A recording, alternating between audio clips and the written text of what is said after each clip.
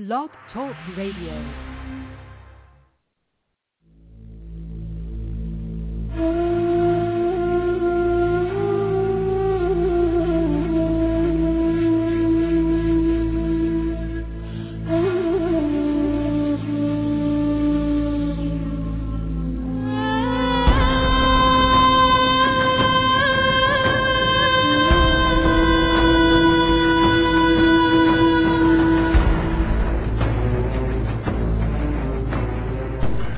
Planet X, Nibiru, megaquakes, nuclear war, martial law, New World Order, FEMA camps, guillotines, aliens, UFOs, fallen angels, Anunnaki. Their Earth will never be the same again. And at that time Michael shall stand up, the great prince who stands watch over the sons of your people. And there shall be a time of trouble, such as never was since there was a nation, even to that time. And at that time your people shall be delivered, everyone who is found written in the book. And many of those who sleep in the dust of the earth shall awake, some to everlasting life, and some to shame and everlasting contempt.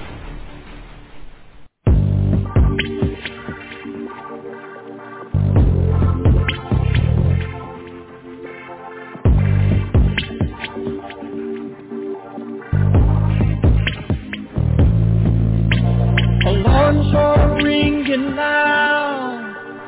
You really seem to hear. It's a minute before midnight. It's turning black. Can you hear me? Words from Mount of Olives. The owls of Patmos too. Tell all about your future. Yeah, you're the ones he's speaking to. Only those with discernment, not blinded by this world, can see what is the obvious. Hurtling toward the final hour. Oh, can you hear his call? He's reaching out to you. Come while there's still time. The door is closing up.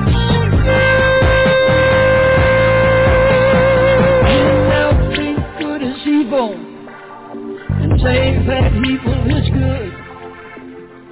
Every man does what he thinks is right. In his own eyes, ignore the truth. Leaders talk about nuclear war. It's now just a push away.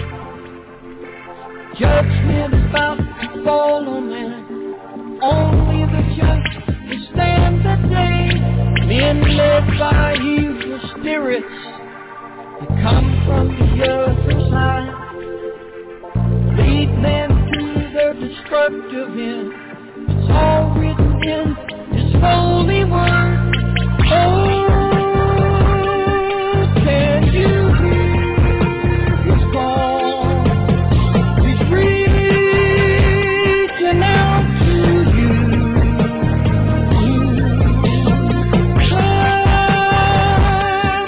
While there's still time, the door is closing up.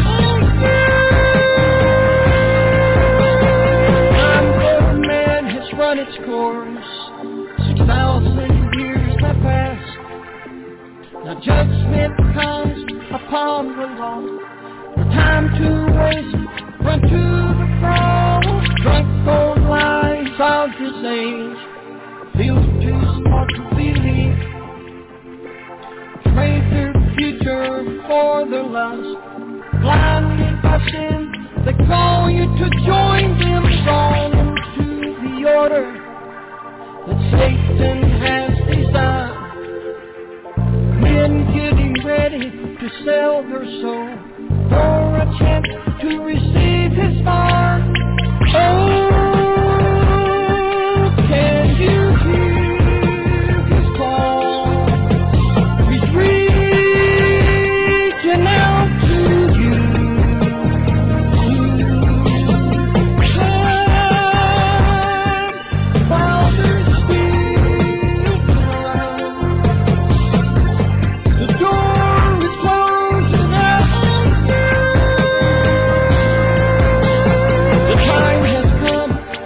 and you must choose.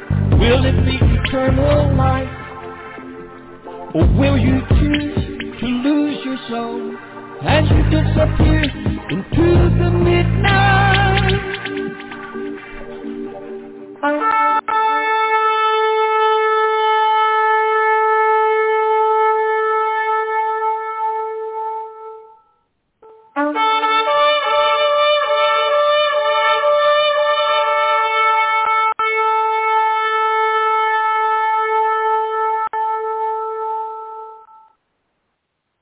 Dear Heavenly Father, we praise you, Lord. Thank you, Father. Thank you, Father. Praise you, Father. Thank you, Father. Thank you, Jesus. Thank you, Jesus. We praise you, Lord. We thank you for everything. We thank you, Lord, for your awesomeness. We thank you, Father God, for the beauty of the universes, for the glorious artwork that you have in outer space, Father, the trillions of galaxies and all these things of beauty that we have all around us right now, Father, that we're able to, that help us to keep our mind stayed on things above and not on things of this earth, of this world, Father, in accordance with Colossians 3, verse 2. Father, help us to always remember that our citizenship is in heaven, Philippians 3, verse 20. Father, we pray that as we go through each and every day, that we treat it one day at a time, and that we continuously remember and refresh our memory on a daily basis how many times that you have brought us through what was seemingly an impossible dynamic, an impossible situation, but yet you still brought us through it, and we got through it okay. And we're sorry. I'm sorry. I want to say I'm sorry to you, Father, because I constantly I think a lot of us still do worry sometimes about tomorrow, even though we have no reason to. You've shown us time and time again that you will come to our rescue, that there will be many miracles in our walk, things that will seem utterly, utterly impossible. We'll get through them, and we'll be wondering to ourselves, how in the world did we pull that off? And then we remember. We remember it is because we prayed about it. We remember that it was the power that we have in our prayers and through the name of Jesus and through your loving kindness and mercy upon us, Father God, that you're always answering our prayers. You're always causing those impossible many miracles to occur in each of our lives and bringing us through things that seem otherwise impossible. And we just pray, Father, that you will instill upon our hearts a keen sense of that as we move forward in the days ahead, as each of us are exposed to our different trials, tribulations, difficulties, refiners, fire dynamics, and that we will continue just as a component of that walk, as a component of that sanctification process, that forward momentum that we hope that we will continuously have.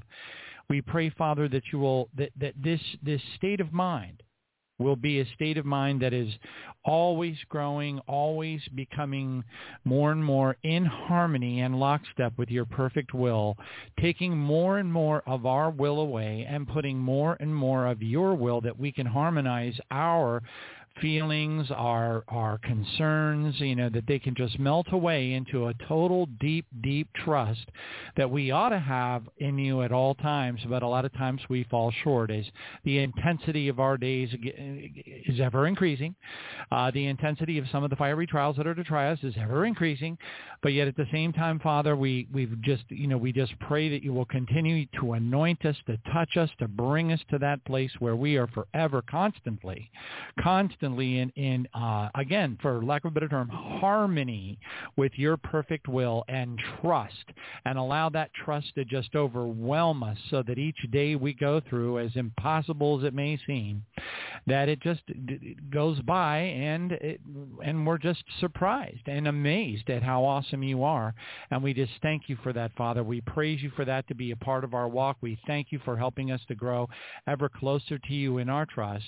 We need it more now, today, more than ever in our lives, and you're ever present. you are ever present, and we can see that work, doing a marvelous change in so many of us. It's not easy, Father, but we just praise you for those many miracles in those little steps, those walks where we feel like what we're up against is impossible, that we're never going to be able to do it on our own, or maybe it's just going to end up, and then you come through.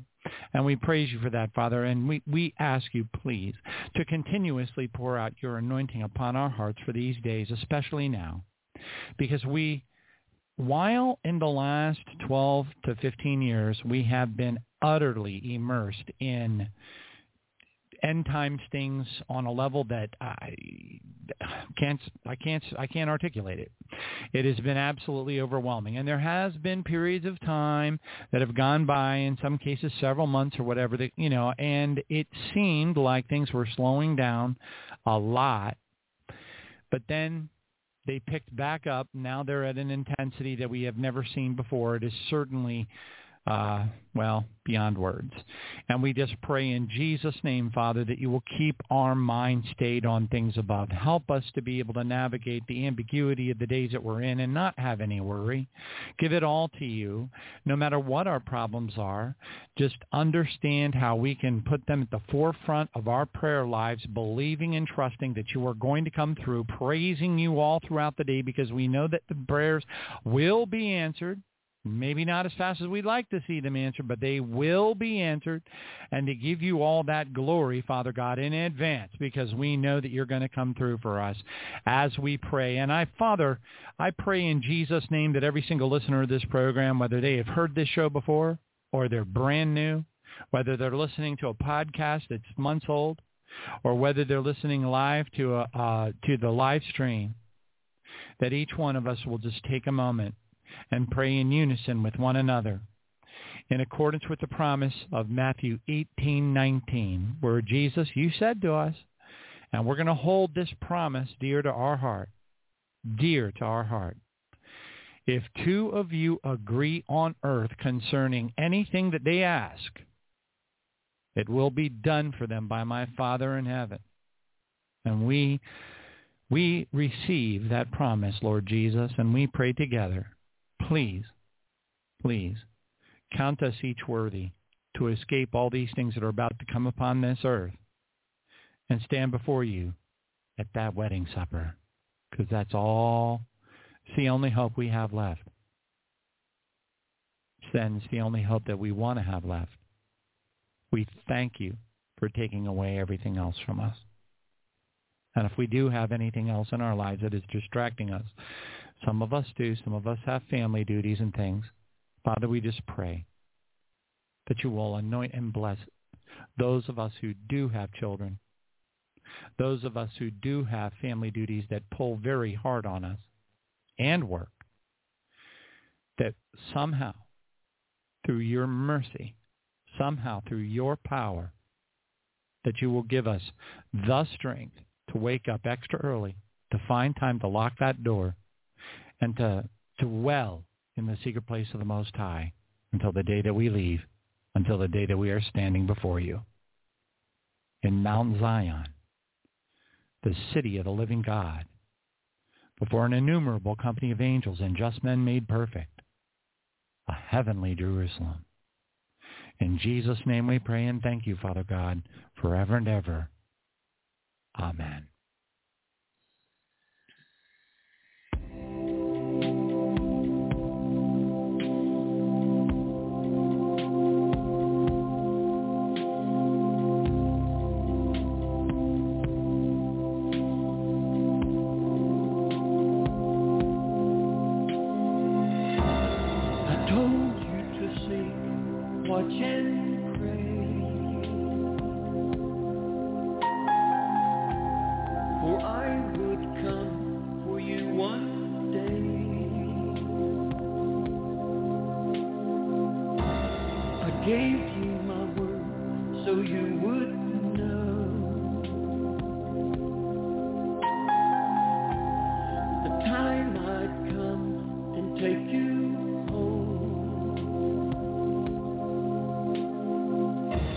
It's time for you to look up.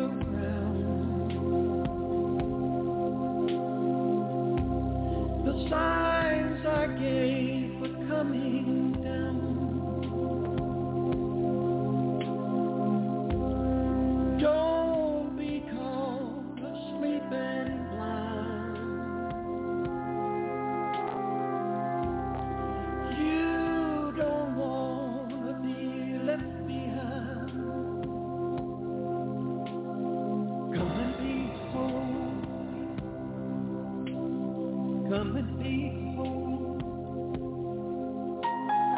Come and be whole. Come and be whole. Come and be whole. Come and be whole. Come and be whole. Come and be holy.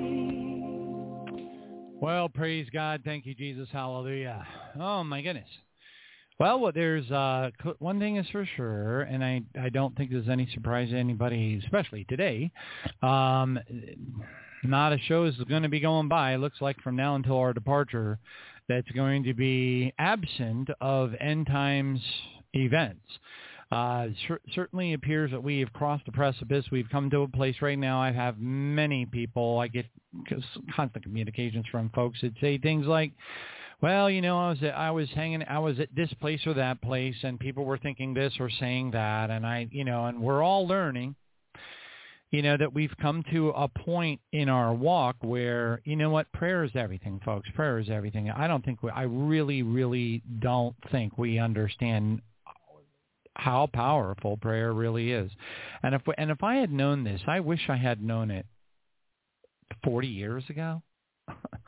Okay. And the churchianity doesn't really teach it at all.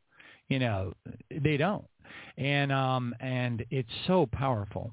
It's more powerful than anything. And unless you study prophecies, dreams, and visions of people that were taken to heaven and all that, you can read, your scripture and you see things like pray always. You see the parable of the persistent widow. There's a lot there about prayer. But anyway, long story short is I really do wish that 40 years ago I knew what I know now about the importance of prayer. Oh, my goodness. Because really, we have nothing to be sad about. If you think you have a family member or a group of people that you hang out with or people that you're exposed to at your church or whatever the case is, wherever you go, whatever you do, whatever groups of people that you may or may not be exposed to or whatever at work or whatnot, and the moment that you start to feel a little bit bummed because you can't think of a way to get through to them, they're all saying things that that they should not be saying. And you feel stalemated. You're kind of like in a corner, and you just know that there is absolutely nothing positive that can come from you opening your mouth at all. Why would you be sad? You have the power of heaven's angels, heaven's resources, and heaven's everything. I mean, at your disposal. As Charles Spurgeon was quoted as saying, he who knows how to pray fervently before our Heavenly Father has heaven and earth at his disposal. And we do. It's just we have to learn. We have to learn it. And unfortunately, it's not something, I admit it. I received the baptism of the Holy Spirit when I was 9 years old. And I was in all kinds of, totally holy roller, prophesying, miracle-filled baptism of the Holy Spirit, out in the Spirit type church upbringing, and they never told us how vitally important and powerful our prayers were. They never did. Boy, I wish I would have known it. And it's just a fantastic blessing for us to know it now. So try as hard as you can. I'm trying. I'm right there with you. Believe me, there's nothing that I talk about on this program that I'm not going through myself. Okay?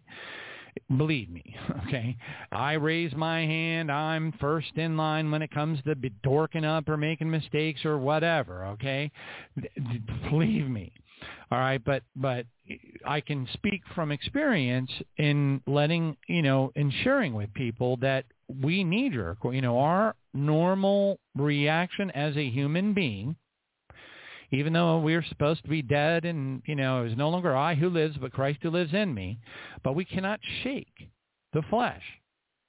I'm not going to get into, talking about Romans and Watchman Nee's book about living a Christian life, through the eyes of, through reading Romans and all that other stuff. I'm not.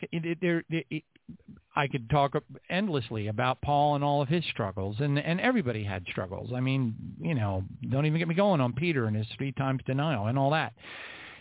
The thing about it is we're all subject to the flesh, and we can never escape it. But through the renewing of our mind, which, a lot of people just think everything has got to be some kind of, supernatural, Gabriel the angel showed up and, bright lights everywhere, and it's a miracle. My mind has been renewed. No, it's a battle is what it is. It's really, really hard.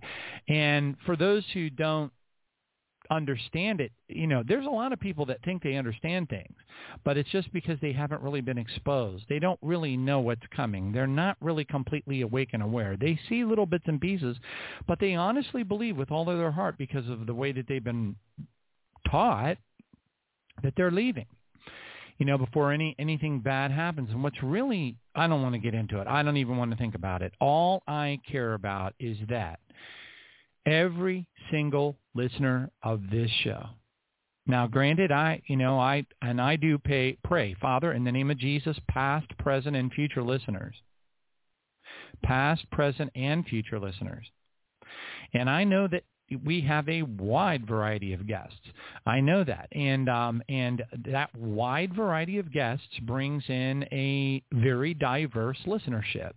Some people like this person. Some people like that person. Some people love that person, and some people don't especially care much for that person. That is so normal. It's absolutely just, but we are fishers of men. Fishers don't bang gong and yell into megaphones to catch fish. They wisely bait their hooks and capture the imagination of the fish. So we want to have diversity in this program. We want to talk about all kinds of different subjects and things because by doing so we cast our net for fish wider than we could otherwise. If we were just the same program for the same, and totally predictable, no diversity of guests, no diversity of topics, no, Bible mystery stuff, none of that. If we didn't have any of that, well, then guess what? We would only catch maybe sea trout, okay, or salmon, or whatever. No, we want to catch as many fish as we possibly can. Now, of course, there are going to be fish that nothing doing. They're going to swim away right away, okay? And that's fine, too. I mean, the Scripture actually tells us that's exactly how these days are going to be. And so everybody should expect that, okay? But I think what's really a blessing for us, I said it, an unlimited, I don't even know. I just say, I like to use the word gazillion because it's, it's just my way of saying it's innumerable. I love that term too. An innumerable company of angels. Well, there's an innumerable times that I have said, we're never going to be able to, there's,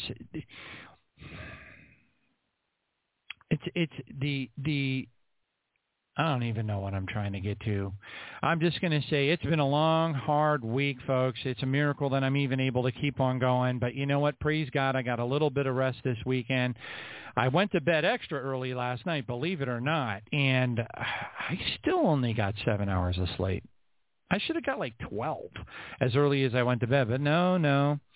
So I don't know. I guess we all got a lot of stuff on our mind, and we really got to be seeking the Lord to be citizens of heaven, to disconnect. Now, it's not that we don't keep watching. We do. We do keep watching. Okay?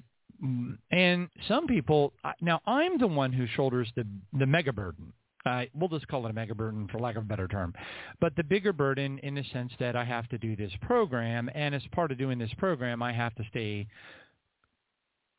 in tune, lockstep with all of I would rather not get on the show and miss something that's really big and significant in regard to the end times. Although I do realize that the possibility is always looming. And that's okay.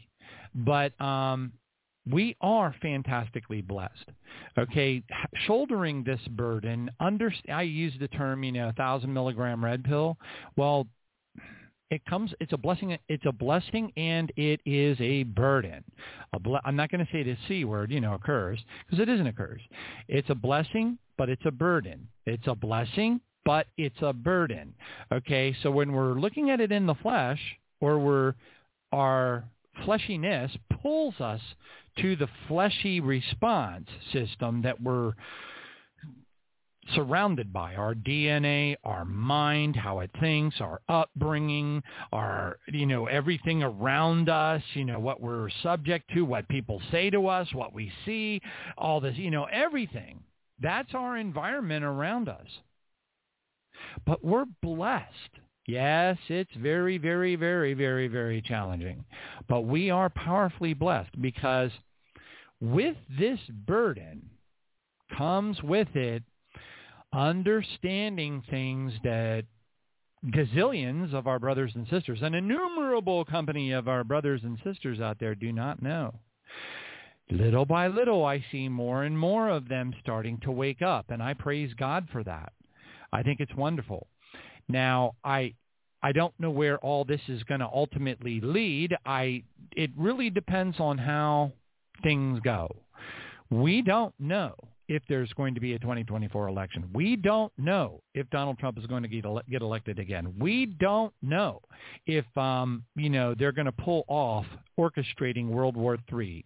We have all the reasons you could ever imagine for them to pull off World War III. We know that when Trudeau and these people that are deeply in bed, and I hate to say this, but I'm not going to say it, but are in bed, and that is a metaphor of a type.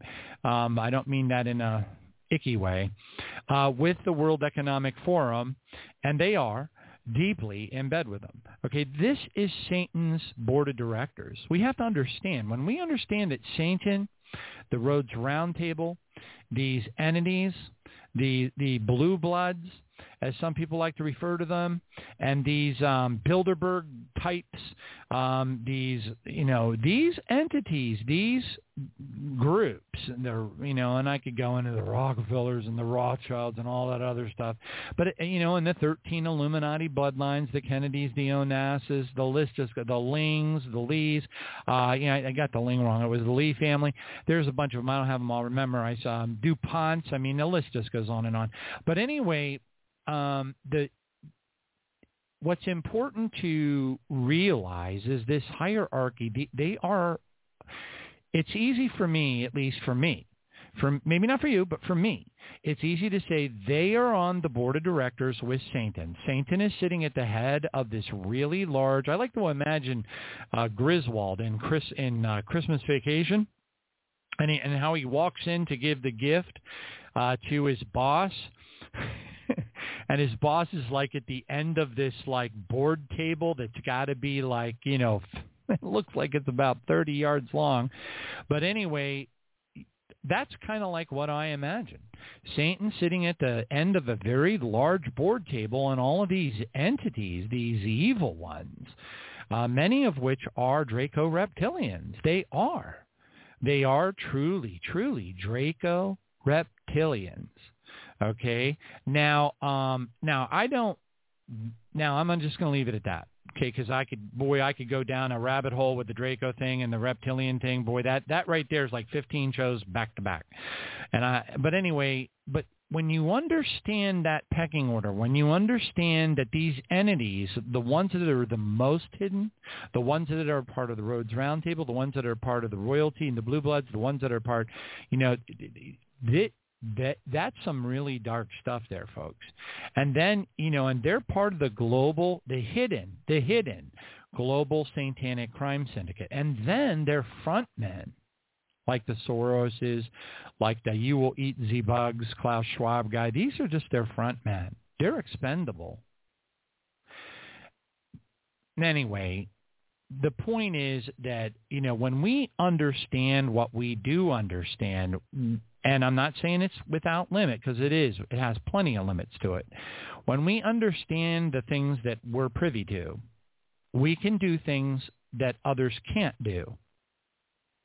When we can combine what we understand with the Holy Bible and the biblical timeline, we can do things that others can't do. Okay? So that gives us a super blessing. I don't even know what the words are, but it's a super duper duper duper blessing. Okay? So, and you might be like, well, what do you mean? Well, okay, so, oh man, the examples are so plentiful and overwhelming. But when you're able to, look, we got the anchor of Obama being the Antichrist. What a blessing is that? The people that don't have that, they're just floating around in they have nothing to anchor down their timing at all. They don't. I can tell you, I got family members, and they're waiting to see the revealing of the Antichrist. I've told them. And they don't believe me, and they're like, no, I disagree with you. I don't see it. I don't know. The Bible says this, the Bible says that, and he does not line up with any of the things that the Bible says. And they're final about it. That's final. Obama is, in their opinion, Obama is not and never shall be the Antichrist. Period. And that's fine. I'm not going to get into a discussion with them about it. I'm very, very surprised that my mother didn't say anything to my sisters about it. I'm astonished. I'm unbelievably astonished. But she didn't. She only told me. And I'm not really sure why. I don't know. It must have been, I don't know. It probably had something to do with the divine providence of our Heavenly Father God. And none of us will ever be able to figure out those things. All right? We just have to, but here's the thing. We have the lock on Obama being the Antichrist. Praise you, Jesus. Thank you, Father, for that blessing. Now, granted, he's, this could still drag on. We could still have a 2024 election. Trump could still do his thing. We have all of the data, prophetic data, as well as biblical. We have so much information, folks. So much information, folks. So what we don't know is we just don't know how long all these things are going to drag out. Let me just give you an example. Russia. They've been at it in the Ukraine now since February of last year. Okay? So that's a really superlative example of how time flies. We've been talking about behold a red horse. They're the Red Army. It all lines up incredibly perfectly. You even look at the coat of arms for Russia, and they've got this, saint on it with a sphere going into a reptilian creature off the horse. It's on their Russia's coat of arms. Okay, so it's so obvious to us. But it's not obvious to our fellow brothers and sisters across the world. It's not. And so what happens is they're wherever they are. And it's okay. It's okay. So what we have to do, at least what I have to do, you don't have to do it if you don't want to. That's fine. But for me, it helps me immensely. It really does. And I find myself having to remind people that are very close to me constantly. We are citizens of heaven. We are not from here, and we aren't a part of the things that are going on in this world. The millisecond, the nanosecond, the fraction of a nanosecond that you start to feel any frustration associated with where you are in your walk, associated with, I wasn't able to get through to those people, and I felt so led. I was just pulled to tell them, to help them understand. When you have that inkling of frustration in your heart, you are in the flesh. You're in the flesh. Now, here's the thing. it's okay though. It's all right, because that's where, look, when the scripture says, we weep with those who weep and we rejoice with those who rejoice. When you have that empathy, that godly empathy for somebody who's weeping, in a way that's kind of a little bit, it's like I had somebody going, man, I am so bummed out about Tom Horn, and just went off about Tom Horn passing away. And I said, why aren't you thrilled for him? You should be like singing praises to Jesus and jumping around for joy for Tom. I wish I was with Tom Horn right now. Now, do I pray for his family to have peace? Do I pray for them to be consoled? Do I pray? Absolutely I do. There's nothing worse than losing a family member. I know firsthand. I've lost a boatload of them. I don't have a mom. I don't have a dad. They all died. I've lost so many people over just this last couple of years. Family members over the whole COVID things. And I realized, wow, I'm starting to get angry about it, because these people are murdering my family and my close friends. And then I realized, whoa, John, back off. You are in the flesh. Our citizenship is in heaven. We are to keep our mind stayed on things above and not on things of this world. We are a royal priesthood. These things are now. They are now. So yes, when you feel that twinge, that pull, that, just remember, please pull yourself immediately back into that citizenship in heaven. Pull yourself into where you really are. That which is bound on earth is bound in heaven. That which is loosed on earth is loosed in heaven. Become that royal priesthood. Become that holy nation, his own special people that were called out of the darkness and into his marvelous light. Be that. Be it, because when you allow yourself to become immersed in the reality associated with who you are in Jesus, even now as all these things around you, I mean, folks, this stuff is by its design and by Satan's greatest wish is to pull us into the flesh. Do not get discouraged. Remember who you are. And oh, please, please remember that your prayers are, 1,000 times more powerful than anything that can come out of your mouth? Am I off? I don't know what the calculus is behind it. I don't know how much, but you know what? When I look at, I believe it's Ephesians 3:20, where it says, and now to him who is able to do exceedingly abundantly above all that we ask or think. Now, that's Jesus. Now, when you put words like exceedingly and abundantly together, that pretty much means that the interpreters were lost. They couldn't figure out words that would work. Because you don't put exceedingly abundantly together. You just don't. It's just bad English. Okay, so exceedingly abundantly above all that we could ask or think. That's a lot. But then it says, according to the power that works in us. The power. For God has not given us a spirit of fear, but a spirit of power. Okay, 2 Corinthians 1:7. Praise God. Power. Thank you, Jesus. And of love. And through that love, through being a citizen of heaven, that's where the power is manifested. So that's how I believe. Now, I'm not telling you what to do. I am just sharing with you my walk and what I struggle with. And I have to constantly remind myself, you need to trust the Lord. Stop worrying. Stop it. Knock it off. Praise God. All right, so I'm going to get into the headlines. We're bringing on Reverend Traci Shellman tonight. Praise God. She's going to be doing part 2 of this highly motivational. What a blessing. Praise God. So anyway, I don't want to get too wrapped up, because I could go off on a tangent that would be an everlasting gobstopper nowadays. But I did want to just please remind you, Your prayers are so powerful, and we just got to yank ourselves out of the flesh. Yes, we are going to be empathetic. Yes, we are going to feel sad for people that are going through horrible things. Yes, we are going to be pulled to and fro.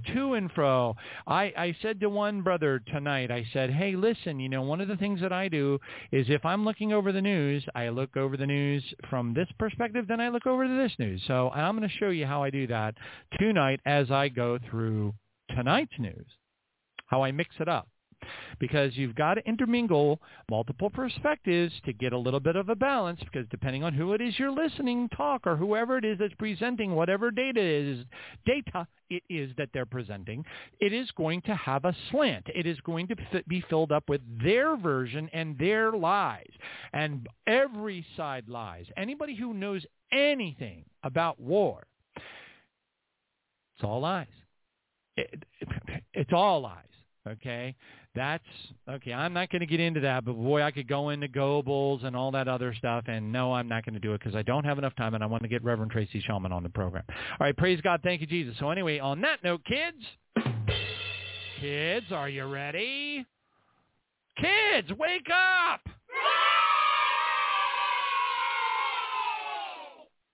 Wow. Okay, I'm glad you're there. All right, kids. What types of songs do planets sing? Oh, I like this one already. Because I'm like, as you kids know, I'm really into the universe. Kids, what types of songs do planets sing? Tunes. Neptunes. Pretty good, huh, kids? All right, I thought you'd like that one. All right, kids, what did the hipster Ice Cube say, dude? What did the hipster Ice Cube say? I was water before it was cool. I was water before it was cool. Pretty good. I mean, that's pretty good, even if I do say so myself. You know what? I should have been, over the years, I should have been rotating these. Oh, hindsight is 20/20. Maybe we'll leave before then. I won't have to worry about it. Okay, kids. What one tectonic plate bumped into the other? One tectonic plate. What did it say when it bumped into the other? Huh? Sorry.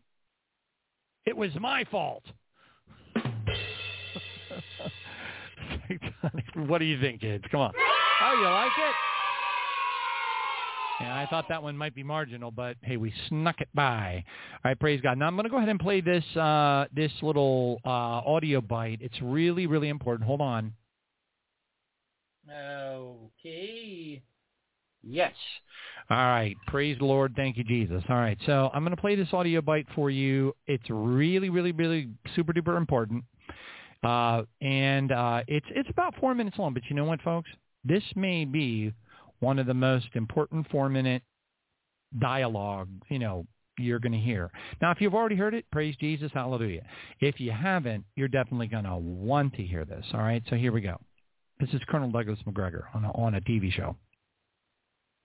Warning, quote, in Ukraine, Washington underestimated Russian resolve and military power.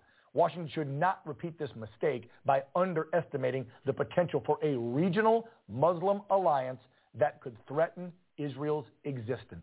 The possibility that Israel could end up like Ukraine should not be discounted. Exactly. All right, hold on a second. So let's welcome. Okay, you heard what that man just said, right? Now, remember one of the blessings that we have is we have the Holy Bible. Now, I'm not going to get into the ifs, ands, and buts on all the different diversities of people and their belief systems and the people that think their minds are clouded and they don't think clearly because they don't really know their Bible very well, and they believe that they're fighting against the New World Order and all that kind of stuff. Fortunately for us, we don't have to worry about those things. But you know what? I was taking a second look at Luke 21:20. But when you see Jerusalem surrounded by armies, know that desolation is near. Remember that comes right after the fig tree parable. So basically the fig tree parable says, hey, When you see the leaves on the fig tree, you know that summer's right around the corner. You know what the season is. So that was a parable to basically tell us, look around you, man. Look around you, and you will know what time it is. Well, guess what? Okay? So then it goes on to say, then right after that, knock, knock, whack upside the head, parable whack upside the head that says, hey, you should know what season it is. Then it says, because, see, folks, there's so many of our brothers and sisters out there that are looking for other things right now. They're looking for a third Solomon's temple. They're looking for all kinds of stuff that is not going to happen before we leave. And it's a sad thing, but our prayer is very powerful. Always remember your brothers and sisters, not only those who listen to this program and are, but also the people in the churches and things like that in all the different countries, okay? Because Jesus loves them all. We pray for them all. All right, now, but when you see Jerusalem surrounded by armies, know that desolation is near. Then look, and then it goes on, and let those who are in Judea flee to the mountains. Let those who are in the midst of her get out. Okay, so the people that are like hanging out in Israel, get out of Israel.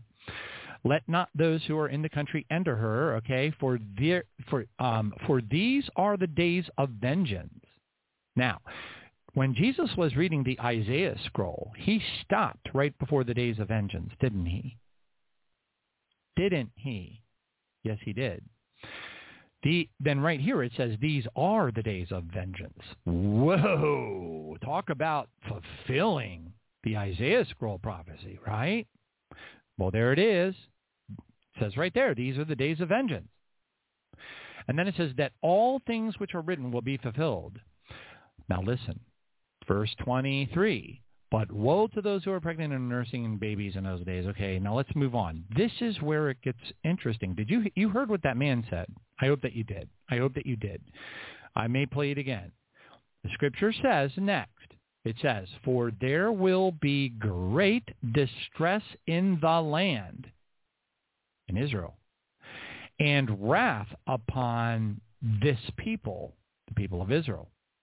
And they will fall by the edge of the sword, and they will be led away captive to all nations, and Jerusalem will be trampled by the Gentiles until the time of the Gentiles are fulfilled. It sounds like a really bad outcome for Israel. Now, do we know that that's exactly how it's going to go down? Absolutely not. Do we know that we are specifically right there, scripturally speaking? No, we don't. Does this look suspiciously like what's happening right now? It does. But here's the thing. Until the time of the Gentiles is fulfilled, what does that mean? Well, Chuck Missler, for what it's worth, and God bless his sweetheart, he's up there with Tom Horn hanging out and eating, probably munching on the hors d'oeuvres for the wedding supper of the Lamb, by which we were all at, which I was hanging out with Chuck Missler and Tom Horn right now, eating munching out on the hors d'oeuvres.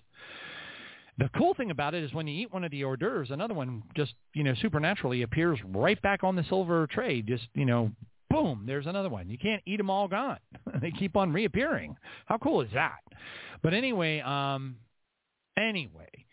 what we have to, it's hard to get this stuff, but one of the things that's really important to understand is the Bible is broken into sections that are targeting certain groups. So you got to understand that certain parts of it are talking to the bride, and certain parts of it are talking to the foolish virgins, and certain parts of it are talking to the people that are going to get cast into the great tribulation. The people that have the seal of God on their foreheads that don't get stung by the locust. That's the part of the tribulation saints. Heaven forbid, that is part of the great harvest that happens in Revelation chapter 14. When you know who all the players are in the Bible, when you know where all the phases are, okay, so Luke 21 is talking to the bride, well, and, the Olivet Discourse is essentially talking to us, okay, but here's the thing. It only seems to go up, as best as I can tell. It only seems to go up to right at the point of the day of the Lord.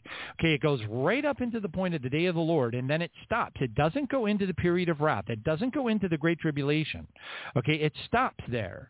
Okay, so when you look at the Olivet Discourse, wherever it is you're reading about it, it seems to be, at least as best as I can tell, it seems to be bringing you right up to the point of the day of the Lord and the wrath of God, which is in Revelation 6:17, the Great Tribulation. Brings you right up to it, but it doesn't go any further. Okay? So does that mean that other things don't happen to Israel later or after the fact? Absolutely, yes, it does. Okay, there's all tons and tons and tons and tons of things that happen with Israel later. This is simply talking about right now. If, and that's a big, gigantic if this is relevant, this scripture is relevant to where we are today. Okay? Big if.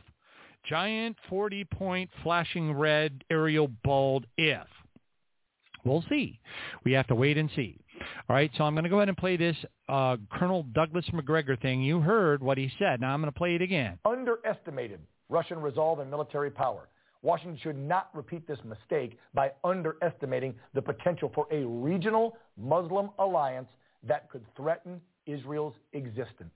The possibility that Israel could end up like Ukraine should not be discounted. Exactly. And so let's welcome back to the program retired Army Colonel, combat vet, former advisor to SecDef, and now the CEO of a new organization, Our Country, Our Choice, our good friend, Colonel Doug McGregor. Doug, haven't seen you in a while. I know you've been throwing out your opinions on social media, and I have appreciated them. I think they have been level-headed, concise, and exactly what we should be doing. So why isn't the Biden regime talking ceasefire like we've been saying for months they should have been doing between Ukraine and Russia? Dan, I think there's a huge problem inside the Beltway. It's not limited to President Biden. I think it's widespread, and that is too many people in Washington think it's really 1991, and it's not.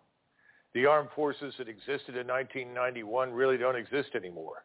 We have very little depth. In baseball terms, we have a weak bench. We can't recruit for the United States Army. Frankly speaking, we're having trouble recruiting for everybody but the Air Force. And everybody else, frankly, is not getting the people that they want. So that's problem number one. We are not what we were militarily in 91. Number two, we're structured in theory to fight one major war and support one lesser contingency. The truth is we're not even structured for one major war. We've dismantled most of our capability to fight over the last 20 years through these pointless wars of occupation that did us no good. So what exactly should we be interested in doing? Well, historically, when presidents looked at the region and they looked at the potential for conflict, they were interested in two things. First of all, can we negotiate an end to the ongoing conflict and still have an Israel that is robust and strong? And if we can't do that, well, then we're in a lot of trouble. Well, guess what? We're in a lot of trouble right now. The Israelis have mobilized a force that's larger than the United States Army, but they're facing a very different set of threats today, different technologies, different weapons. The region is not what it was 20 years ago, 30 years ago, 40 years ago. The region is armed to the teeth. And everyone in the region is watching the film footage coming out of Gaza, showing children that have been wounded, children that are being dug out from the rubble, watching the refugee flow. No one in the region is going to sit still and watch the Israelis pulverize Gaza and drive the population out into the desert. Right. It's not going to happen. So if it's not going to happen, we need to step up and stop it, because it's our obligation to save Israel from itself. Right now, they are on the path to suicide in that region. The Turks will come into this war, and the Turkish armies are large and powerful. They can field 2 million men in a month. Whoa. We're not even talking about Iran. Iran has already stood up militias all over Iraq, Syria, and in southern Lebanon. Those militias are deadly. We're talking about Hezbollah has 100,000 men. Hezbollah has at least 130,000 rockets, of which 40 to 50,000 are very precise and extremely lethal. The damage they can do is damage that will take decades to repair. We don't want it. And what they've all said is if the Israelis refrain from invading Gaza, quote unquote, to finish off Hamas, well, then they won't go to a war footing. We don't want a war, and we need to come to terms with the reality. Assigning the Israeli Defense Force the mission of cleaning out Gaza and finding all of the Hamas fighters is mission impossible. Dan, we couldn't do it very well. They can't do it either. It's best to negotiate an end to this thing, solve the problem. Military power is not the answer. All right, praise God. I hope that was meaningful to you because, okay, the Turks, 2 million. Come on. All right. So anyway, this is very noteworthy. The observations of Colonel Douglas Macgregor are impressive, to say the least. And I think it really puts a sobering spin, if you will, on, well, it did my understanding. Okay. Definitely put a very sobering, he's right. We're talking about thousands. I don't remember what the exact numbers are, but I've heard reports that Hezbollah has something like 5,000 or 10,000 missiles. That, all these years that have gone by that have been seemingly, Hezbollah has been seemingly quiet, and there hasn't been any scuffles at the Lebanese border, the northern border of Israel. They've been stocking up. They've always known, and of course Hezbollah is fully funded by Iran, and Iran,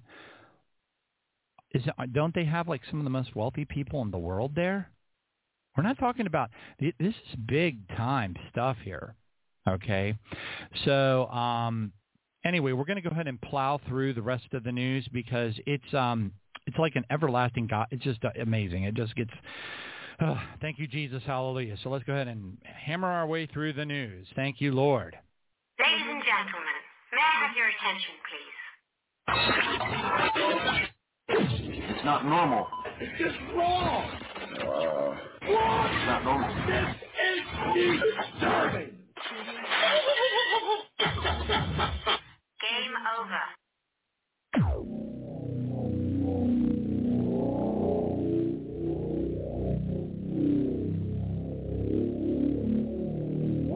All right, praise God. Thank you, Jesus. Now, this was published by I gave it the subtitle, Hezbollah is Inside the Wire. Essentially, this is what this particular poster on Twitter or X or whatever you want to call it, but I'm just going to read this to you. Operation Burning Edge, has reported that the Venezuelan ambassador to Iran has been rubber stamping Iranians with Venezuelan passports.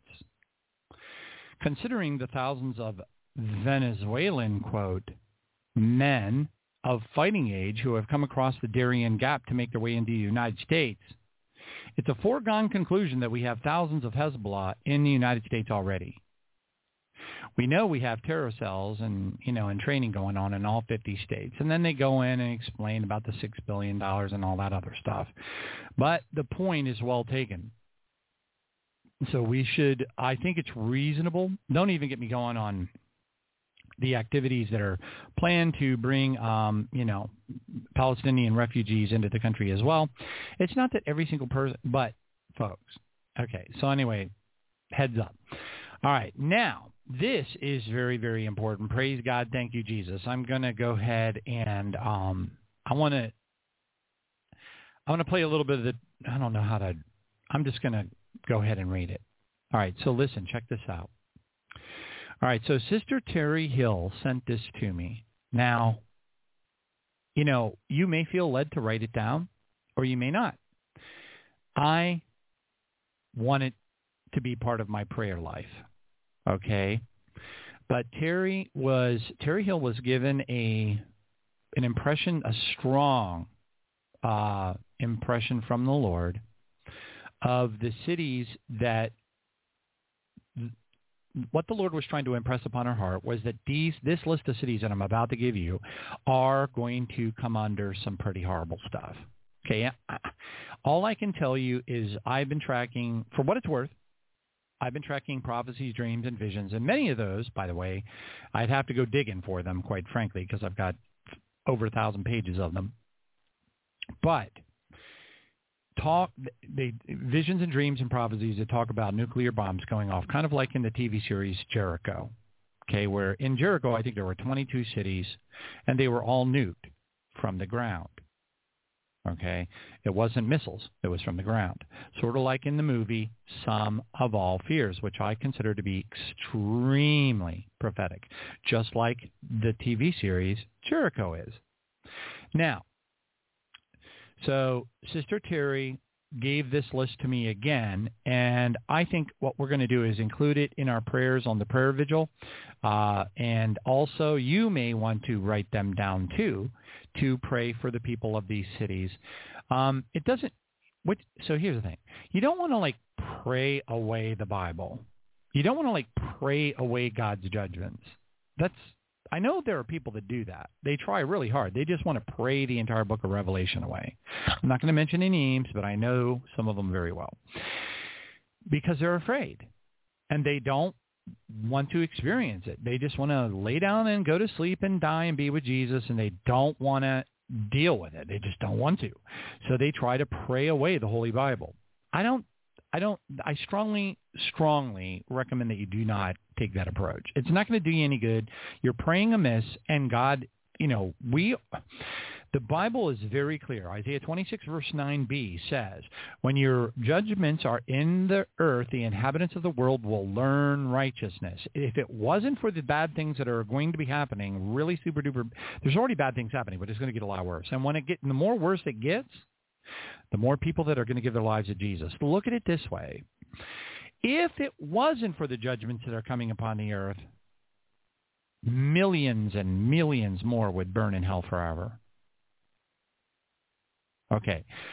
Embrace that. Now, so what we're not really doing is we're not saying, Dear Heavenly Father, do not allow the book of Revelation to, Dear Heavenly Father, please do not allow your judgments to come. Dear Heavenly Father, please don't let this happen. Please don't let that happen. No. All things will be fulfilled. You want God's will to be done. And you know what God's will is, because after all, it's in what? The Bible. I mean, people will joke around about doom scrolling, getting up in the morning and scrolling through Twitter and, they call it doom scrolling. That's the nickname they've given it. Well, guess what? You want to know what one of the best books in the world is for doom scrolling? It's called the Holy Bible. All right. So anyway, here's your list. Washington, D.C., New York City, Miami, Chicago, Los Angeles, Philadelphia, San Diego, San Francisco, Boston, Baltimore, Las Vegas, Denver, Houston, Dallas, and Phoenix. Okay? Now, the ones that I heard it was a shorter list, but I would embrace this list. I would definitely embrace this list. And you can rewind it if you're listening to an MP3. If you're listening to a podcast, you can rewind it, play it again, write down the list, and pray for the saints. Pray for the people in the church. Pray for the believers and pray for the lost that live in those cities, and call down the holy fire of God. Call down heaven's resources, heaven's angels into their dreams and visions, just like it says in Job 33:14 and 15. God speaks once, yea, twice, but man perceiveth it not, in a dream, in a vision of the night. When deep sleep falls upon men, okay, that's when God comes upon people. I've seen it, and anyway, highly recommend that you consider doing this, because we're getting really close to these things going down. I'm just going to leave it at that. All right. Praise God. Thank you, Jesus. Next one up. All right. The THAAD and the Patriot missile systems are being sent into the Middle East right now. The United States is sending additional air defense systems to the Middle East, according to the Pentagon. And that includes the Terminal High Altitude Area Defense, or THAAD missile systems, which is the newer one, other than the Patriot. And anyway, I'm not going to get into all that. Just going to make mention of it. They're sending them over. Why do you suppose they're doing all these things? Because they already know what's going to happen. You're going to see that unfold as we go through the news more. All right, next one up. Devil Comet. I injected this one because I didn't want it to be at the very end of the news. Devil Comet, and by the way, when they look at this comet in a telescope, it actually does look like a devil. Got like two little horns on it. It's called 12P, Pons Brooks, but 12P is the nickname. And get this. It's going to fly close to the Earth on April 21st of 2024. So the Devil Comet, 30 kilometers. Here's the thing. It's my personal prediction that this is not going to be the 6CO comet. There's too much that has to happen yet. So I personally predict that this will buzz right past the Earth, and it'll just be another warning shot over the bow. All right? Amen? Praise God. We just got too much stuff scripturally lined up that has to come to pass. I mean, unless all Dickens breaks loose between now and then, I don't know how it could, but, we live in some really strange times, so I guess anything is possible. But anyway, my personal thoughts are that, we need a little bit more time to squeeze, the Bible into the days that we are living in right now. All right, praise God. Thank you, Jesus. Not to mention that this thing is so big. They're saying it's 3 times bigger than Mount Everest. Folks, that's not the meteor that hits off the coast of Puerto Rico and causes the great earthquake and the earth to rock to and fro like a drunkard, Isaiah 24. No. Can't be. That one has little bitty one. Little bitty. If it was as big as Mount Everest, it would just crack the earth in half like a graham cracker. Okay?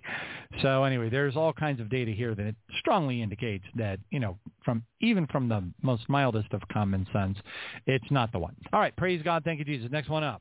Air attacks increase against Gaza as Israel prepares for a ground invasion. Now, without getting into all the blah, blah, blah, blah, blah, and the conflicting news reports, not to mention that virtually everything that's making it to our ears nowadays is laced with at least some percentage of lies, and it's exceedingly difficult to be able to ferret out what is the truth from the lies. Okay, everything's biased, everything's lying, everything's but anyway, here's the thing. What I have, I'm just going to share with you verbally. Okay, so what I have heard is that because of the hostages that are in Gaza right now, they are holding off on the ground invasion. Okay? The question is how long they can pull that off for. Nobody knows. We don't know. Again, and the other thing is there's a lot of heat. The whole Hezbollah thing, the Lebanon border, it's really heating up. Really, we're going to talk about that in a second.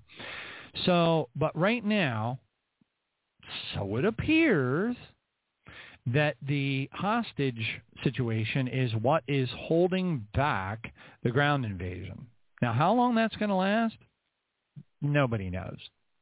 One thing that Israel is world famous for is, and believe me, they really are, but you got to sort of know people and be at the right place at the right time to know these kinds of things about how Israel operates. But I can tell you that during the whole Stuxnet thing, they were naughty. They were very naughty. Okay? There was a cooperative effort between the CIA, the NSA, MI6, some of the, there were development teams, that were working together with the Mossad to put together the so-called Stuxnet, which is not what it was called. It was called Olympic Games. That was the actual real name of it. Okay? Israel took it upon themselves to take that Olympic Games virus and release it on their own. All the other spy agencies were really pissed off. I mean, bad. Okay, but Israel was like, no, y'all are just, taking too long.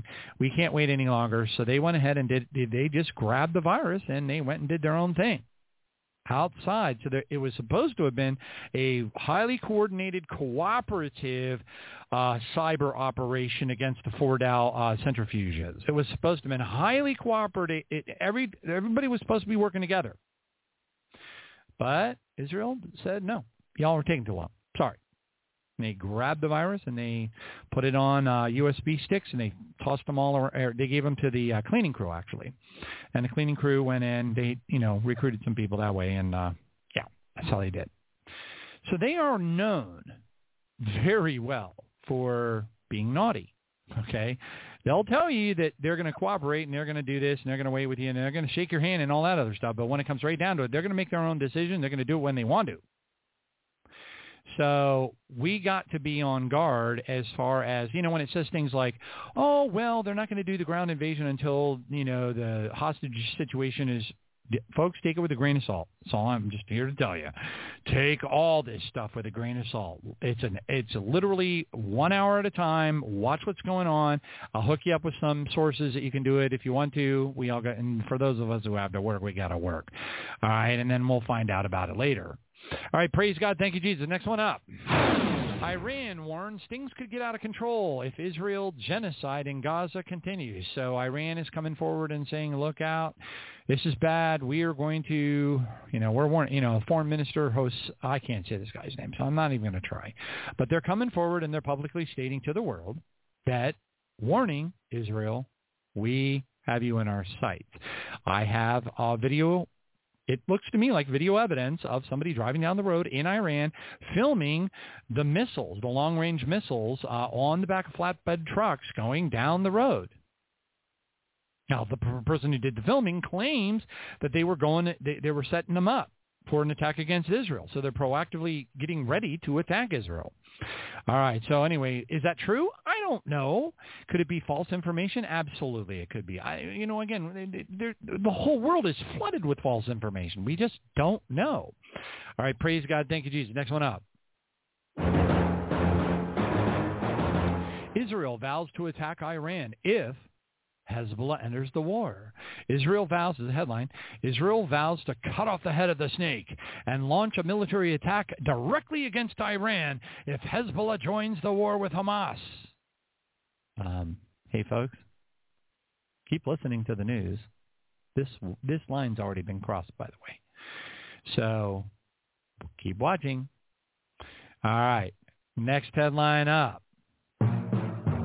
United States, United Kingdom, Germany tell citizens to leave Lebanon as regional tensions rise. Leave where? Lebanon. What's in Lebanon? Hezbollah. Who backs Hezbollah?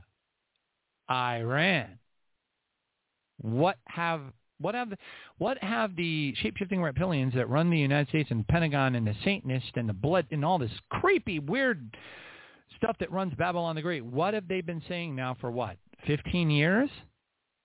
Iran. John Bolton, how many times has he said he wanted to level Iran? Graham, Cheney, the list goes on and on. The number of lawmakers in the United States have been wanting to level Iran for over 15 years and been publicly coming right out and saying, we got to level Iran, bomb, bomb, bomb. I remember back, oh my goodness gracious, it was back in the 80s under Rush Limbaugh.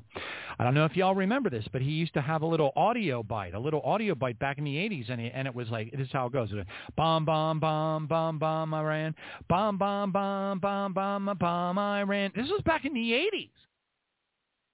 Okay. Watch out, folks. All right, now, for those of you who use Telegram, all right, Middle East Spectator, okay, so what you would do is you would go in and search for Middle East Spectator. It's middle_east_spectator. This is a Muslim person, but if you really want blow-by-blow, minute after minute, data.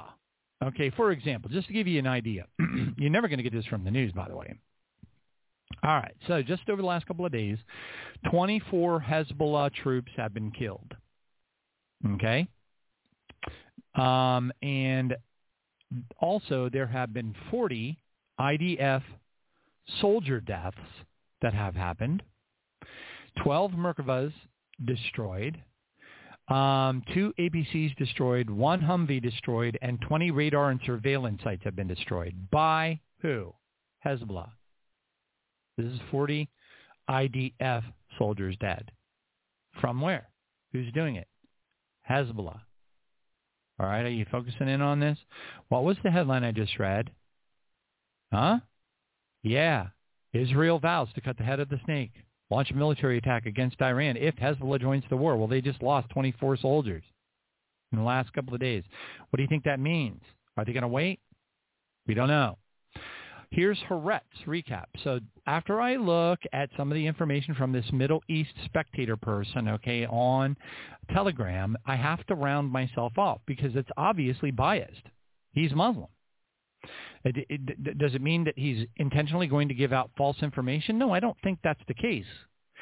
But you got to round things off. So then I go over to Haaretz.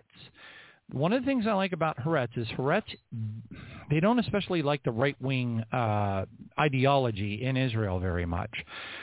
I'm not going to get into all that because it is so confusing. But anyway, from Haaretz in their little blog, Blow by Blow, what's going on, it says, IDF holds major operations in the West Bank and continues to strike Gaza in preparation for the ground invasion. Zaka personnel provide evidence of war crimes against Hamas after collecting bodies in the southern communities. IDF spokesperson, 212 hostages are known to be held in the Gaza Strip. Okay, so that's what's supposed to be holding up the ground invasion. According to an IDF spokesperson, deputy commander of the Hamas rocket unit killed in the Israeli strike happened overnight in Gaza. IDF strikes anti-tank unit on Lebanese border. Okay, so it talks about how IDF knocked out the anti-tank unit, but it doesn't talk about the 40 people that died in the IDF. See, are you seeing how this is what I do. I round off what I learn by looking at the Haaretz blow by blow and comparing it to the Middle East spectator person on, because I want to stay in touch as best as I can without too much of a slant and misinformation getting involved. All right? Amen? Praise God. Next one up.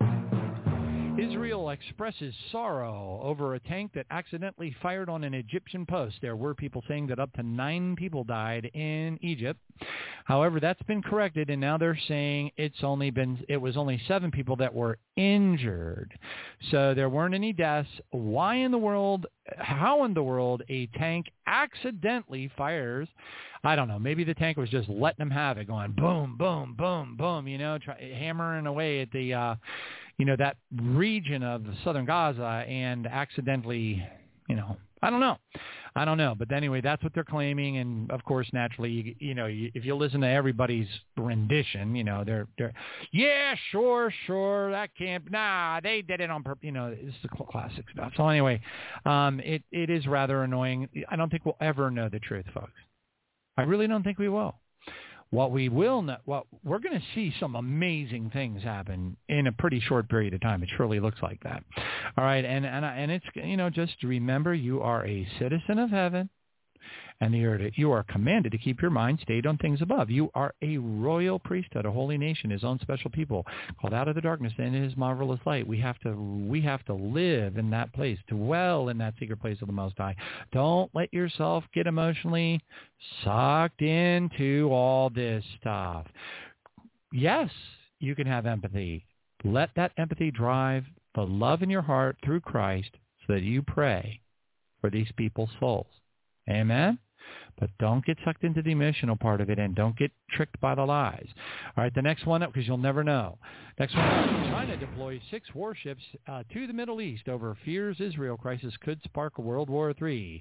Now, I will let you know that while there is a wide number of news outlets that are saying that this China deployment of ships just happened, and it's all on account of what's going on right now, there are also some reports out there that say that these same Chinese ships have been there on an exercise since May. Try to sort that one out. Good luck. All right, praise God. Thank you, Jesus. Next one up. American troops being attacked increases. The United States Secretary of Defense Lloyd Austin stated during interviews of this morning that he said he's basically saying, with all the stuff that's going on, expect American assets to be attacked. Okay? It's interesting that he would say that because, as it turns out, the American Ain al-Assad base, A-I-N, however you pronounce that, Ain al-Assad base in western Iraq was targeted by rockets. Okay, so this report came out of Tehran. It says a security source confirmed on Thursday that the American Ain Assad base in western Iraq came under attack from a yet undisclosed number of Grad rockets. Well, if you dig a little bit deeper, you will discover that it's not just Grad rockets, but it was also drones. As a matter of fact, they have some footage of the drones actually being launched in the attack. So how many people died during that event? I'm not exactly sure, but these attacks have been happening almost or pretty much just about every single night now. So make no mistake, when they're talking about, well, American assets are going to be attacked, and the risk of being an American no. What they're doing is they're not telling you the whole truth and nothing but the truth. They're just priming the pumps. These attacks are already well underway. All right. Praise God. All right, next one up. Breitbart News reports. Paralysis. United Nations Secretary Council again fails to condemn Hamas slaughter. Now, look, so when you got Trudeau, the World Economic Forum, the United Nations, who we know is as evil as Satan himself, when they are rooting on what's going on in the Middle East, when they are behind attacking Iran, what does that tell you? What does that tell you? And if it doesn't tell you, I feel bad for you. It's obvious. When Satan says, that's what I want to have happen, well, these entities and these agencies and the entities that run these agencies are as close to Satan as you can get. All right. Upset. All right, next one up. More United States troops will be deployed to deal with, get this, Iran. The United States Secretary of Defense has announced an increase in the positioning of the United States forces in the Mediterranean region in response to recent escalations by Iran. Wow. So they're deploying a whole bunch of more American assets, troops, ships, and everything else are on their way over there for one reason and one reason only, Iran. Okay. All right. Next one up. New York City Palestinian protests are absolutely out of control. They're fighting with the police. The numbers are... listen to these. This is some audio from people that are protesting in Israel. Hold on just a second. Let me see if I can bring this up.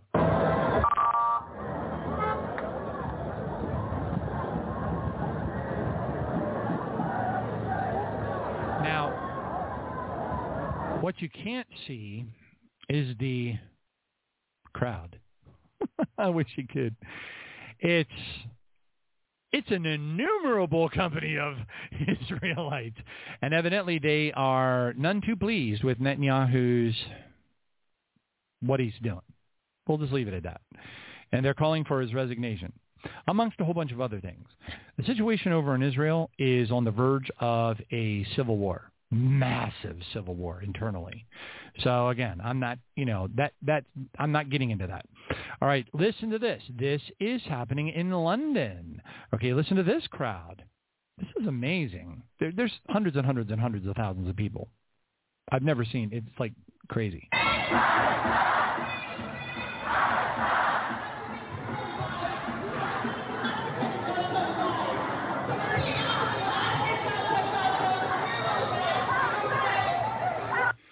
As far as the eye can see, I don't know how many hundreds and hundreds of thousands of people are there, but it's huge.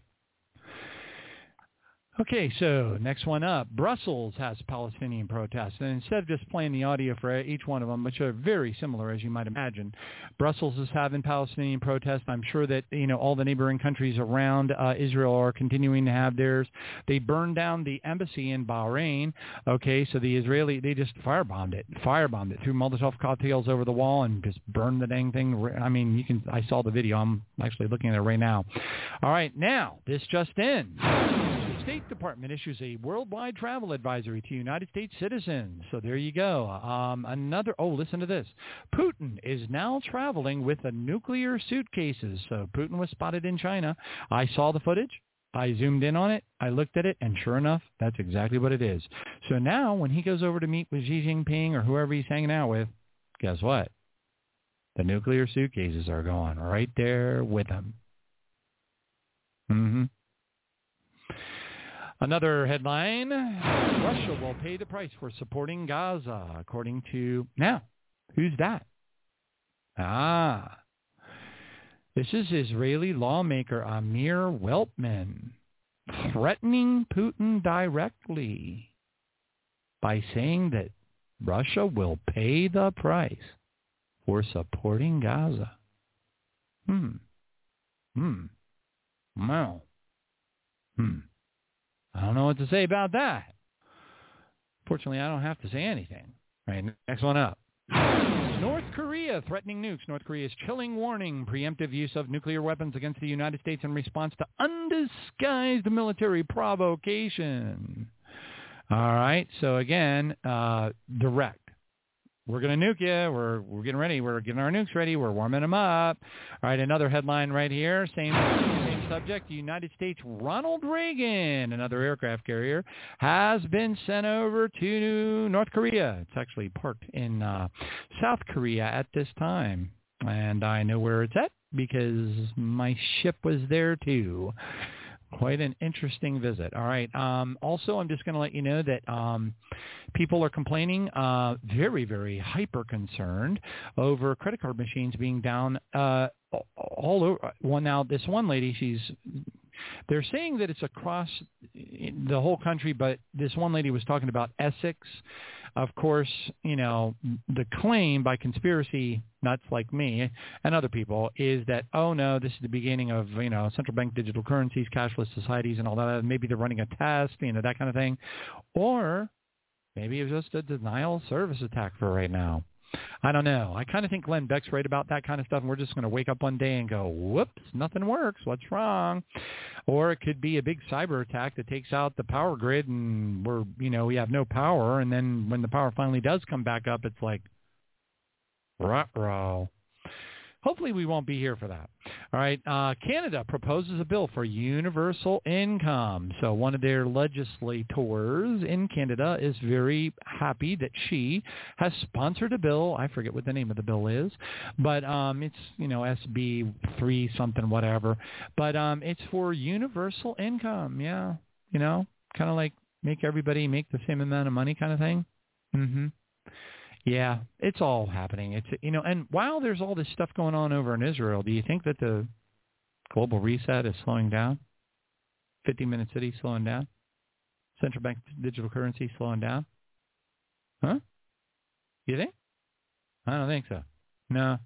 If anything, it'll probably be speeding up. Financial crisis continues. A financial crisis is already here, they say. The United States banks are closing hundreds of branches and laying off thousands of workers. So it continues. Tick-tock, tick-tock, tick-tock. Hallelujah. Thank you, Jesus. And on that note, let's bring on Reverend Traci Shellman. Praise God. Here we go.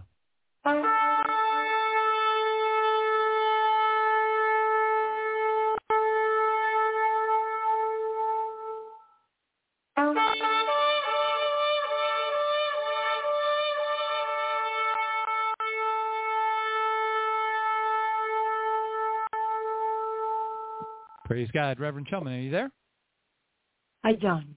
Good evening. Hey. Hello, everyone. Hi. Exciting times to what live a great in. Show. Glad to have you joining God. us. I know, right? It's kind of insane, isn't it? Whew. Yeah, it's a lot. It's more than I think. So let's put it this way: the morning that the Hamas thing started happening, I noticed it at about 5:15 a.m. that morning, and I immediately. Oh wait a minute. I might have my timing dorked up. No, I do have my timing dorked up. I can't remember, but anyway, I don't even. The thing is, I had no idea it was going to explode to this magnitude. You know what I mean? It's like, yes, it got bad. Yes, it was way more horrible than we could have imagined. And it doesn't matter which side of the fence you're on. It's horrible everywhere, no matter what. It's horrible. It's absolutely unthinkably horrible.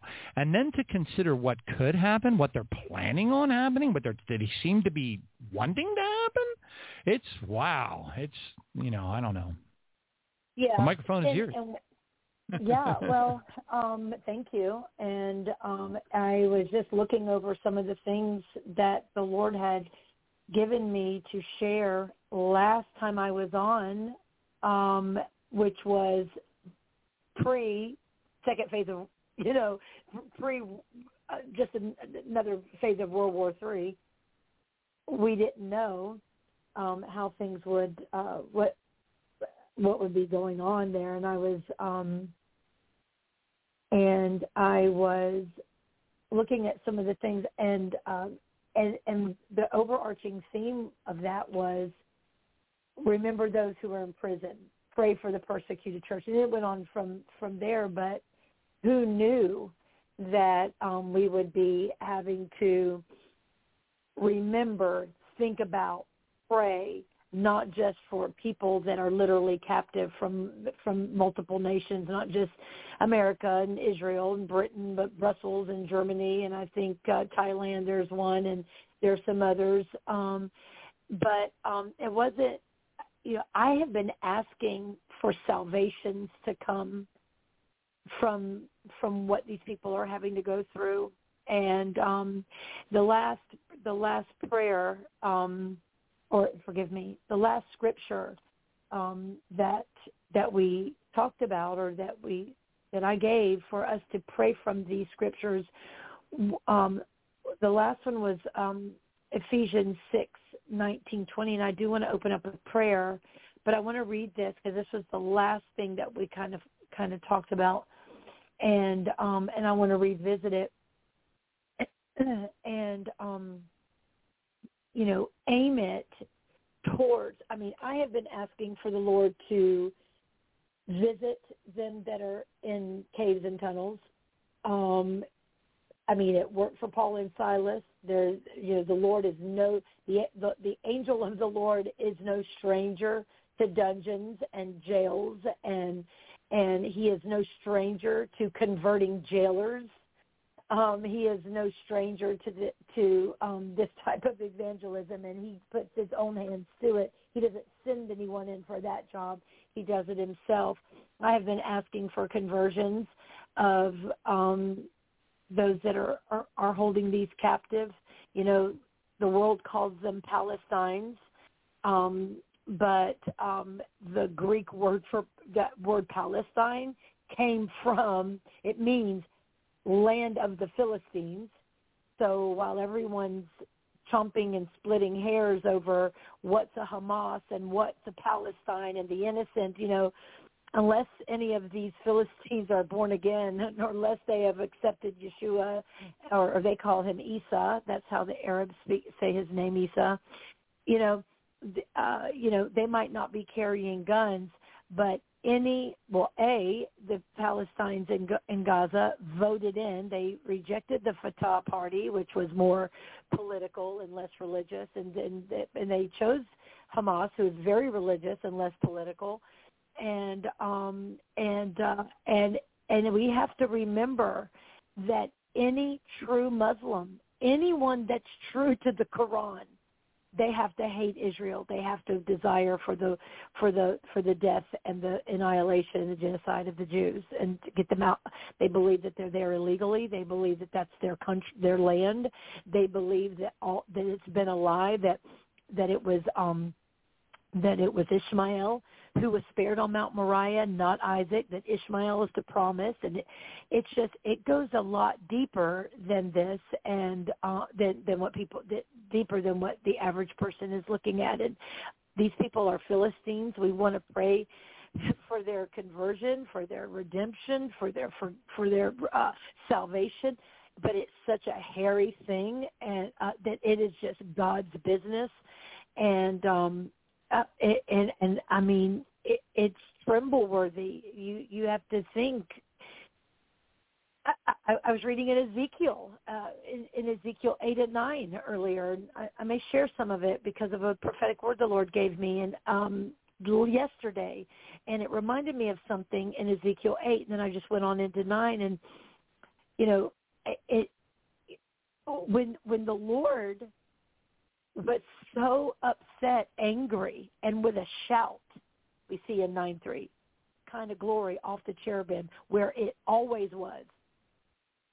And he left the house, and he said, left some orders to these angels. And he said to one who was a scribe, you go and you mark the forehead of everyone who is sighing and grieving and lamenting over the condition of my house. Because he had just told Ezekiel, I want you to look, O Son of Man, what these people are doing.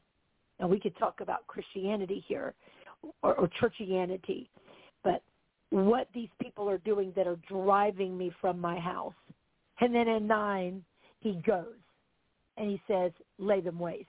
And it says that those angels, for everyone that did not have the seal of the Lord, the remnant, that's a remnant. This is a remnant dividing little situation we have in Ezekiel 9.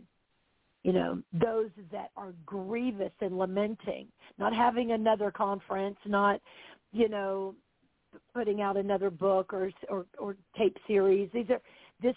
There are a people who are lamenting and grieving and sighing in tongues and fasting over what they see going on in his house.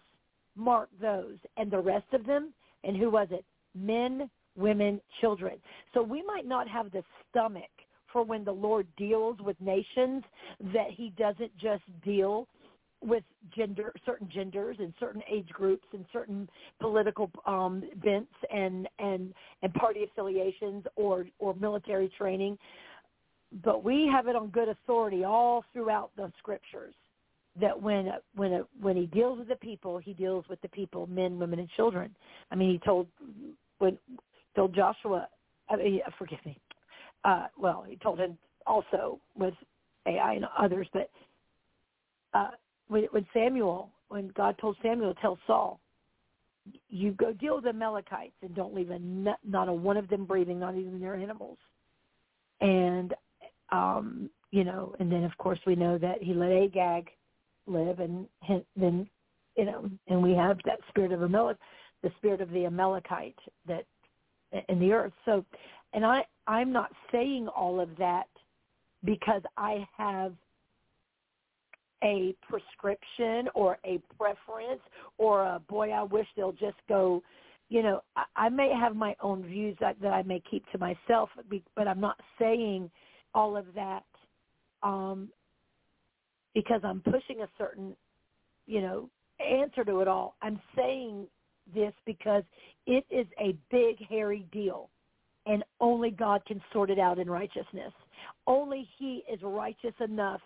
Only he is right when he judges, and it doesn't matter if what he's about to do is so grievous, and so gobsmacking, and so petrifying that it causes all of heaven to be silent for 30 minutes.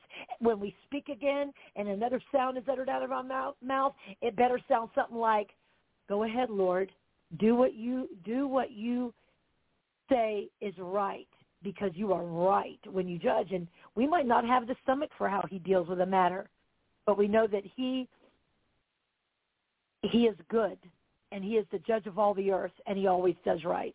And Abraham said, it shall not the judge of all the earth do right. And there were men, women, and children in Sodom and Gomorrah. And when he sent those 2 boys down there, stuff went down. There are people, I think I mentioned this recently in one of my broadcasts. There are whole group. There are, what did you say? There are innumerable people, an innumerable amount of people that won't even serve God because they think he is so cruel to cause Lot to throw his daughter out so that the servants, the angels from the Lord, the angel of the Lord stayed back with Abraham and ate and took meal and prophesied Isaac. But the angels from the Lord that were sent to protect them, he threw their daughters out to be ravaged and save the servants of the Lord. People can't wrap their head around this good God. But as Job said, shall we not accept the goodness and the severity of God, that which is good and that which is terrible? And not that, I don't think that the people that think God should do everything that looks good to us, they shouldn't be the loudest voice in the room. And they that say, God, lay all the evil away, which he's gonna, but we shouldn't be the loudest voice in the room, or they shouldn't be. We should be the balance of that says God is good all the time, benevolent to his very core. Everything about him is love, and he is great and terrible, all striking, and this is a big, hairy deal, and we're not going to understand all the things that God allows to happen, and we say that because it kind of buffers it, but that he's doing, right? We know that it was the death angel, right, that passed over Israel, but it said the Lord walked through Egypt. The death angel passed over the Jews, over Israel in Egypt, and then another place that God walked through it. So in that moment, he was the death angel. He allowed the death angel, but nothing does the devil even. He's not even allowed to do or able to do what he wants to do without God's permission. And if God permitted it, he's kind of doing it. So, I mean, he's sovereign. So it's a big, hairy deal indeed, and he's doing it.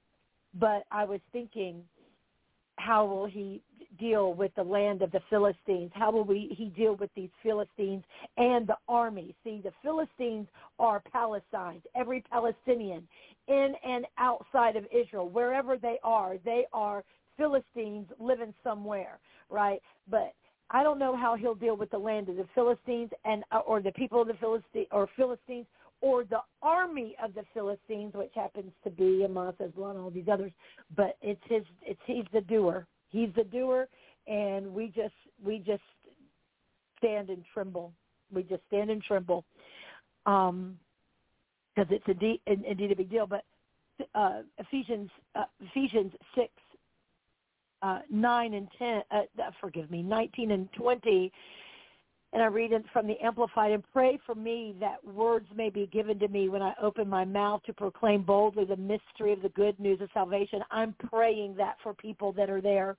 I am praying that there are people that, we know that that most of the, all of the rave-going Jews that were dancing, and the Israelis,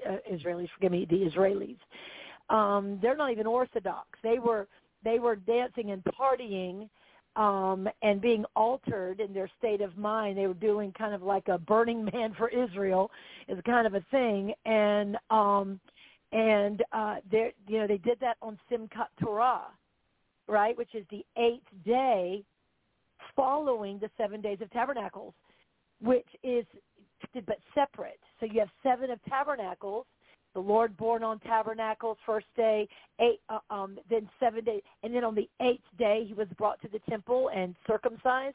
And Simchat Torah is the joy of the Torah, and it's like Shemini Atzeret or Hatzeret. It means the beginning of the closing of the old and the beginning of the new, the joy of the Torah. And for rabbinical, which is not religious or not biblical, but rabbinically instituted, it's when that 8th day is when they read the last Torah reading and close the scrolls for the last Torah reading, and then reopen them and kiss them and bring them out of the ark, and everyone, right, makes aliyah by coming and kissing and doing, because they're everywhere. They haven't made literal aliyah, but that's their aliyah, and they call it going up, making aliyah to the scrolls, and they begin the first reading again. So the last and the first is right there on that day, on the eighth day, kind of like the 7th day, 7,000th, 6,000 years. 7, then the last 1,007, the 7,000 millennial reign, and then we go into eternity after that 7th day, into 8th day, a day with no end. So there's a lot of ends and beginnings on 8. It's not just about new beginnings, because for something to begin anew, it's got to into an old. So Jesus was brought into the temple to be named, to be circumcised, and he was met by a prophet, we know, and the prophet Anna, and the prophet, the prophetess, and the word of God was declared first by someone that wasn't married, Joseph, or an angel, of who he was. So it was like the ending of Torah, the ending of the law, because the word had just come into the temple. It was a very prophetic. It's a very special time, very prophetic time. And while he was losing a little bit of blood at his circumcision, they're spilling a lot of blood on that day. And so there's a lot of Jews that were taken captive that are not even Orthodox, much less. And then who else is taken captive? What do they know? Are they backsliders? Were they ever saved? Have they heard the gospel? But are they atheists? Are they? Who knows? But I'm telling you, I have been praying for these people, for God to do something and to get glory. I know that he will get glory, but that words will be given in the mouths of people or someone to proclaim boldly the mystery and the good news of salvation. They're calling out on Yeshua.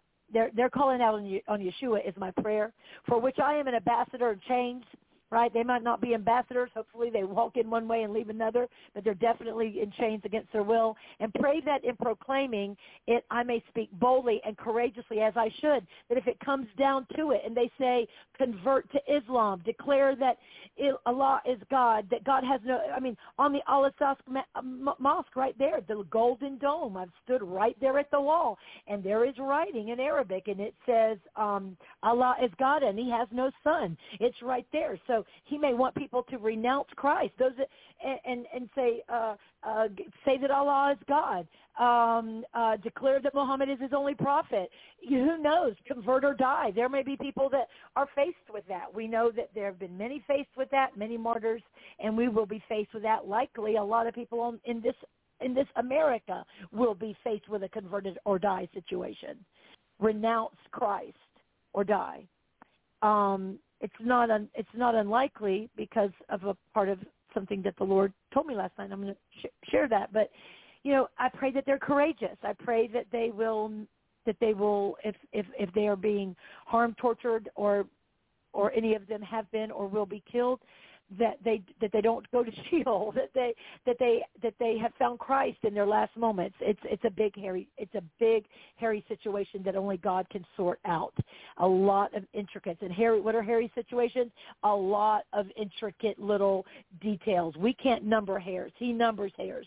And when something is super hairy, it's just too much for us to deal with. So but only he can deal with it.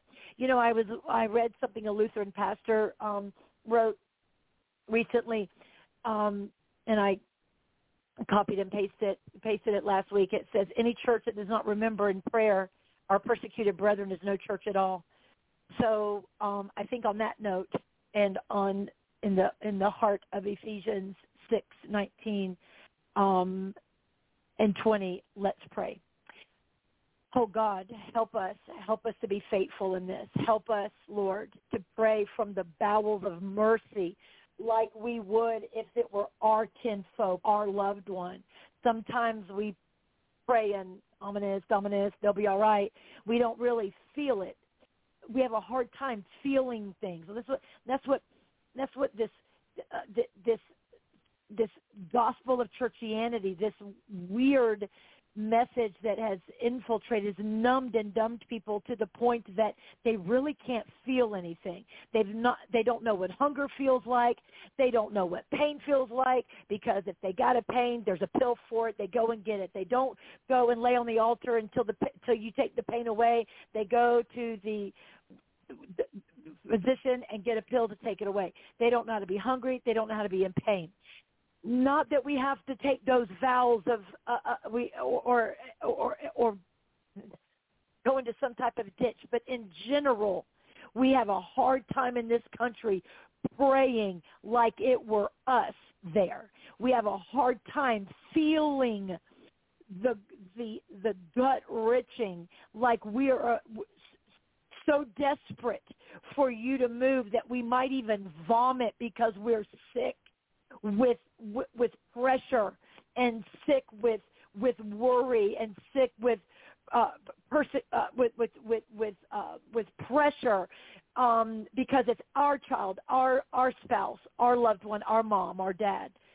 God, help us to pray from the bowels of mercy, and those that there would be a converted. There are Palestinian in name or as a national name, they are converted. There is a small little church, a remnant hidden. There are some there that have converted, As secret as they are, I do not know. But I pray that they are filtering in pages of Bibles and smuggling them in. We pray that they get Bibles. We pray, Lord God, that they are able to have humanitarian their needs met. God, that the perversion does not violate them. That the spirits of perversion, lust, and porneia does not violate women and children bodily. God, we pray, Lord God, for their well-being bodily and physically, and anything that pertains to their human tent. But God, we pray for their salvation. We pray for their peace of mind. We pray for them to have soundness of mind. We pray for them to not lose hope. We pray for their courage. We pray, Lord God, that they would be bold, Lord God, even unto death. That they would overcome these demons in skin suits by the blood of the Lamb and the word of their testimony, and that they would not love their lives unto death. We pray this, God. Forgive us for not praying or weeping between the porch and the altar. Some do. You do, but some do. I know my brother, and I say this, not to boast in him. God, you know me. Hear my heart right now. I have felt your love and pleasure towards your son, John, because he prays from the bowels of mercy. I know it. And not everyone is praying that way. Not everyone is denying self, denying sleep, denying food, denying time in order to lay on their face or on their knees or in a chair and pray for people that they don't know. They'd find their chair if it was their own. God, help us find our chair. In the name of Jesus, I pray. Amen and amen. So I want to share something. I know it's late, and John, if you could just tell me, I'll make it work. I just don't know what time I have. It's 8:52, and I have part 2, but I also have a word that I need to. It's a very short word. What am I looking at with time? You have an hour and 8 minutes. Praise God. Okay, I can work with that. Yeah. We're going to 10 p.m. ET, so you're good. Okay. All right. So a couple of things. It was a progressive word. Before I get to the word, the Lord just dropped some little things in my spirit, just busy about my day and doing other things. But that to pay attention, beware, like be advised. It was like that tone. Be advised. This is a calm before the storm for the nations dressed for war. I don't know when, I don't know how, I don't know who in what order, but just you might want to write that down or lock it into your vault. You may already know it. Let it be established in the mouth of 2 or 3 witnesses. The Lord says that the nations are dressing for war, and some may come out, with both barrels blazing. The uncivilized are usually the ones that are coming out with the Hamases and the Hezbollahs and the jihadis and all of these. They're coming out of the caves and up through the holes and out of the rocks to just like little Tasmanian devils, just to wreck as much as they and hurt, harm, and wound and kill as much as they can. Others are a little bit more sophisticated and a little bit more strategic. Maybe we'll call that smarter. Maybe they're very shrewd because at the end of the day, these that we've seen of late in these different groups, they might be like they are the sacrificial lambs of the devil, because he is Lucifer, the Antichrist, is quite sophisticated, and he's dignified and shrewd, and his calm is much more evil than all of these running around biting the Israeli flag and eating it. I don't know if any of you saw that video on the Lebanon. No, not Lebanon, Jordan, on the Jordan Israeli border. People just, I mean, they literally look like Tasmanian devils, and they're just with their teeth tearing and eating an Israeli flag.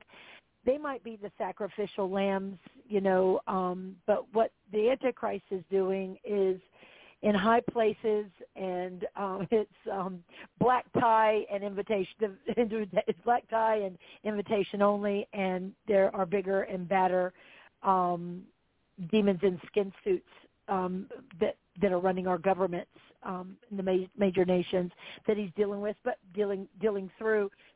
But this and it might, you say, well, this is calm. There's missiles. This is calm. I wouldn't have said it, but the Lord did say. Maybe people think that it's calm because Israel, or would say, well, it's calm because Israel isn't going in, or I don't know how all of that will play out. I do know that anyway, calm. That's the Lord. I won't go any further with that. The Lord said, calm before the storm. Be advised, this is a calm before the storm for the nations dressed for war. That's one thing that he dropped in my spirit, and I journaled it. I wanted to share with you. Also, driving down the road, I was praying.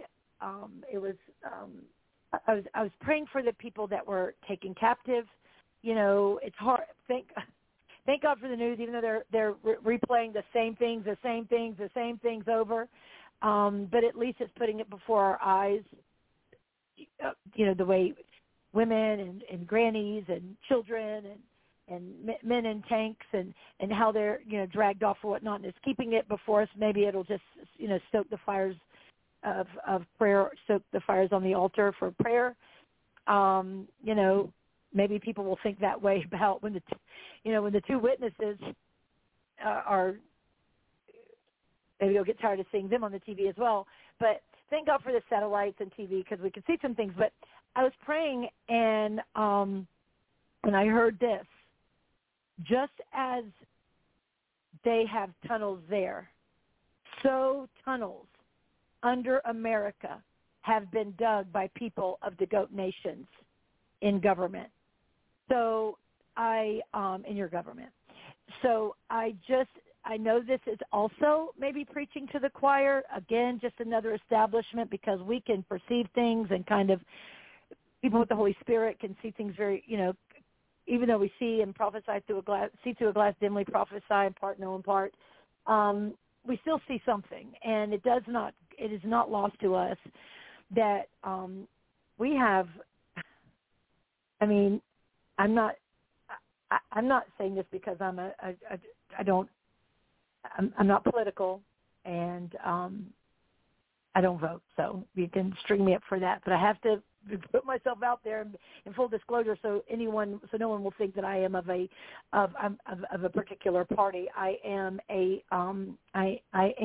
kingdom conservative, as conservative that is, and that is really more conservative in their own way than any party we have here. I think that we ought to not resist evil men, and if our armies go to war, okay, let God sort that out. But we're not supposed to shoot our way into heaven and kill people, kill people on our way to trying to, Anyway, I'm very conservative, but I'm kingdom conservative, and I don't side with a party, although I agree with one much more than another. But I will say that I'm not pushing a Trump thing. But what I'm saying is we have an ex-president who has been brought up on all types of charges, from espionage to treason, all the things, and yet we have Congress people. We have they call them the squad, but they are the Talib. They're the Muslims and the liberal and the ultra liberals, which I think are converted, have converted to Islam, but they are screaming against in their own party against our sitting president, and they are screaming things from pulpits out in the open with great followings that are more treasonous. And they sit in our office while they scream at the top of their lungs, proving what enemies of this country they are. and they definitely are enemies of Israel. But that might not matter. We might be so, we're so, God, heaven's not a democracy. That's number one. And but we might be so democracy-minded that we might think it's okay for someone to be that vile against Israel and that sympathetic for the Philistines. Well, okay, we have constitutional things that protect that, but these people are absolutely treasonous, and they are riotous, and they are causing insurrections and uprisings and civil unrest. We're not with you, Mr. President. We're and they are really a problem. Well, that's out in the open. Everyone has seen it. Those are a few women, a few loudmouth women. But what the Lord is saying is that not only in our America, but also in our government, not just in the land, throughout our states, in the country, that there are multiple people from the goat nations. We call them sleeper cells. I don't. My thing is, but the way I feel it in my spirit when I'm describing it, because I'm not very military, but I have heard the word sleeper cell. I know what that is. But I think that people are so demonized, and it's from whatever's coming from, whatever they shower down from the earth, from the skies over the years, and jabs this and jabs that, and just all kinds of different things. I think that these people are like, they are a switch flipping away. I don't know what movie I saw. I don't remember it. I was young, but like when someone has a word and it's almost like they become from a good person to a bad soldier or something. I don't remember what that was, but it was like a flip would get switched, and all of a sudden he was a destroyer. That's how I feel about innumerable amount of people from the goat nations in this country. And they might not have tunnels under the dirt, but they have made tunnels into our communities, into our government. They are in every aspect. I think about, you want to talk about seven mountains. They are ruling those mountains. I don't know.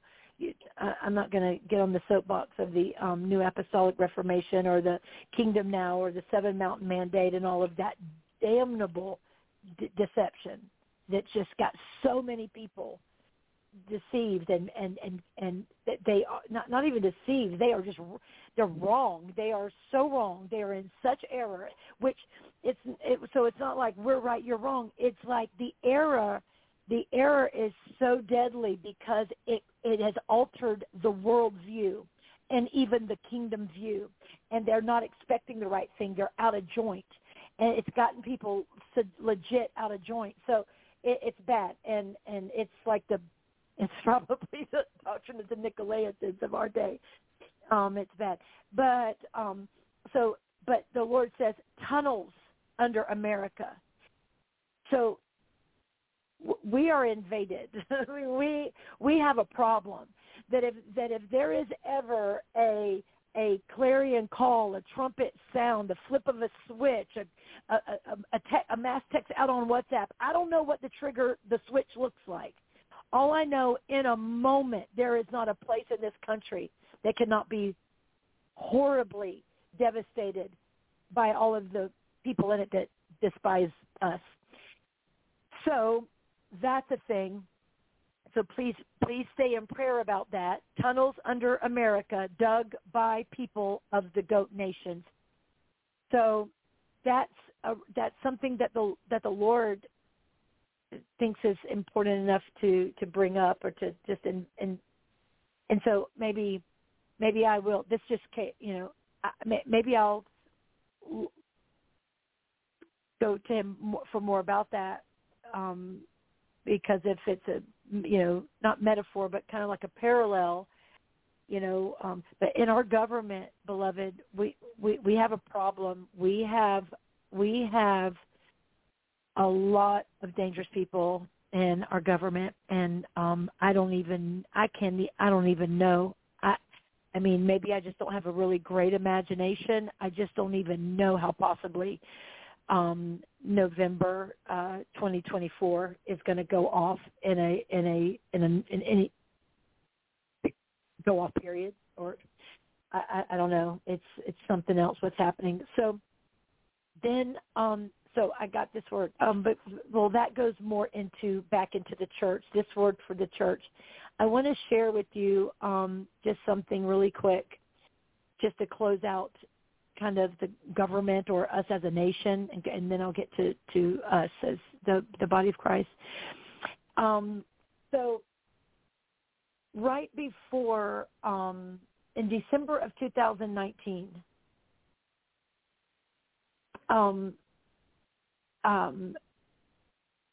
in December, so going right before 2020, it was in December. Well, in January of 2019, I got a word about 3 trimesters travail, and that happened in January.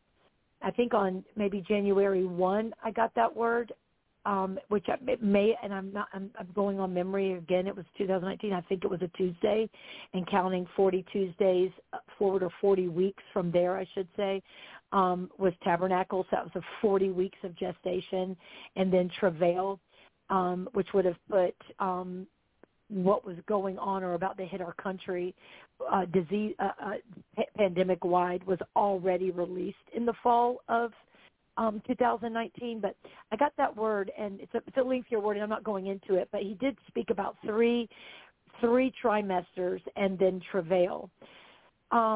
That was in January of 19, and there was more, and it was an intense word, and I can't, and now looking, and then when I got into 2020, looking backwards, it was just like, wow. Well, anyway, this is now fast forwarding to December 2019. Still before we knew really anything, I got this from the Lord. It was very short. Judgment is coming to the house of God. Judgment has begun in my house.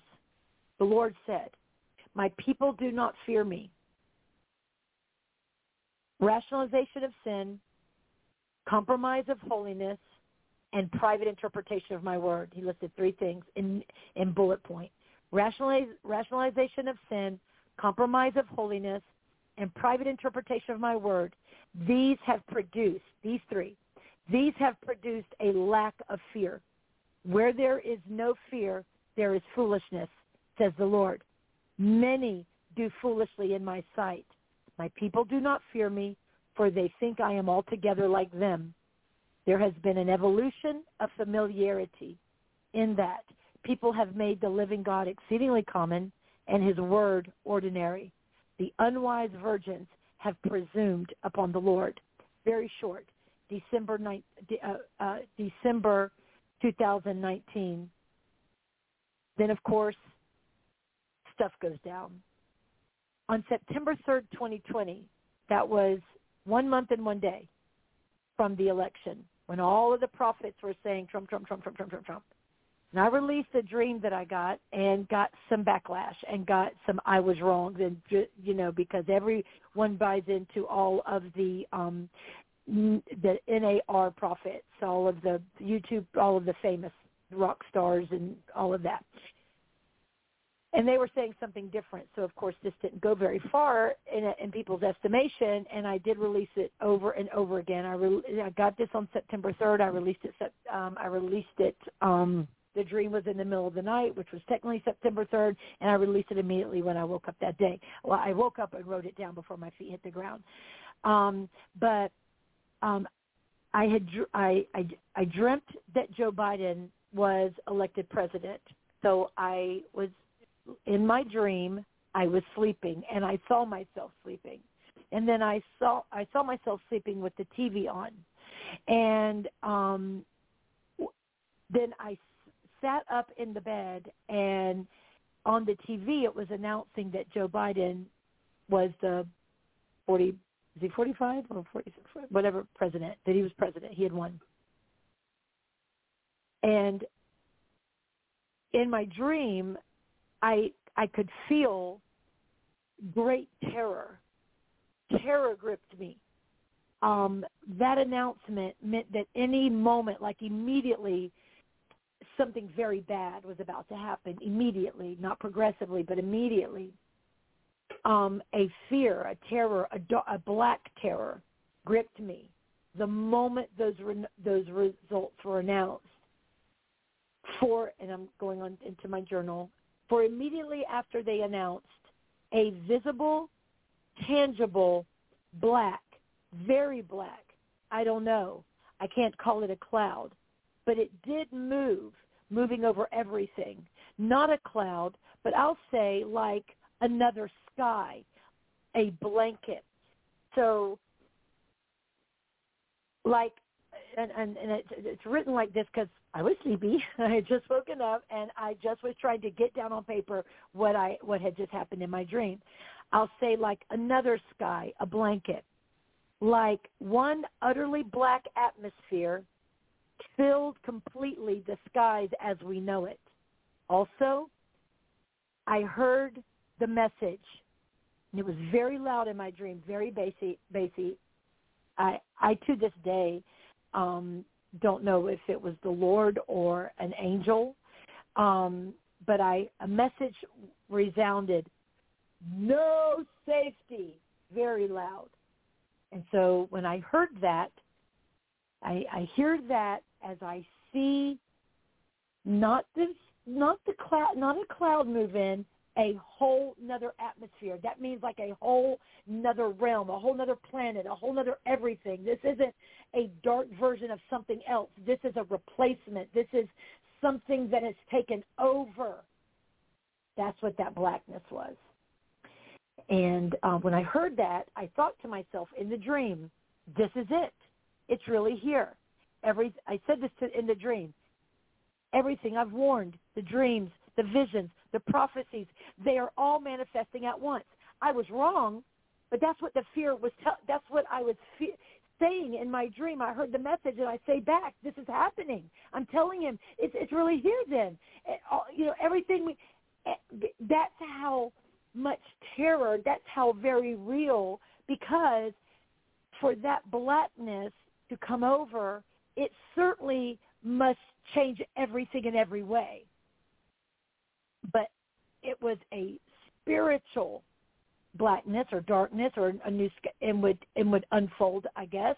I'm saying that now because time has passed and things that we've seen. But in the time, I thought I was so scared, and the sky was replaced, and I thought this, and then I heard no safety, and then I'm like, this is it. It's about to go down. I thought, whatever, all the things, and so I'll go back to my journal. So I said, they are all manifesting at once. So while in the dream, they did not manifest literally all at once. It was as if I then knew, then my mindset changed, and I knew they were coming imminently, one right after another. And when I say dreams and visions and mornings and prophecies, I'm talking. If I'm just scanning over the best of in my repertoire, although there's been many little different prophecies, but major global prophecies, planes with Asian writing dropping bombs, a horrible tsunami, where in my dream years ago I had a dream about that, and my children and me and my children were trying to get safe, and my husband at the time was not with me. Another dream my son had of an end time of my son Morgan had a dream of an end time event, and his dad was not with us. Well, he's not. After 20 years, the marriage is no more. But in the dream in the tsunami, we were rushing, and I was on my own trying to get to high ground, trying to keep my kids with me. But tsunamis, civil war. I had a dream so very real of a little lived a civil war in our country. So those are just those are just some greatest hits, right? And some of you have had dreams and had visions and heard prophecies about those things, but I knew that they were coming imminently, one right after another, and then the same voice that said no safety. Then I heard that voice a second time, and he just bellowed suddenly. And when before I woke up, I knew, and so I wrote, this was a direct result of Joe Biden winning the election. That was a major shift, and this was a result of him winning the election. And I look back to that, and that was let me look at the date again, September 3, 2020, and I think of why is that? Because of decisions that have been made will be taking us into those things, have taken us and will continue to take us into them. I didn't know that then, but so I mean, we are these, and now for the Lord to say there's tunnels. There's tunnels in your government. They have like moles. They like moles. What is it called? Ferreted. They have ferreted. I mean, they're ferreting their way into every aspect of this nation, and it is a big deal. So, amen.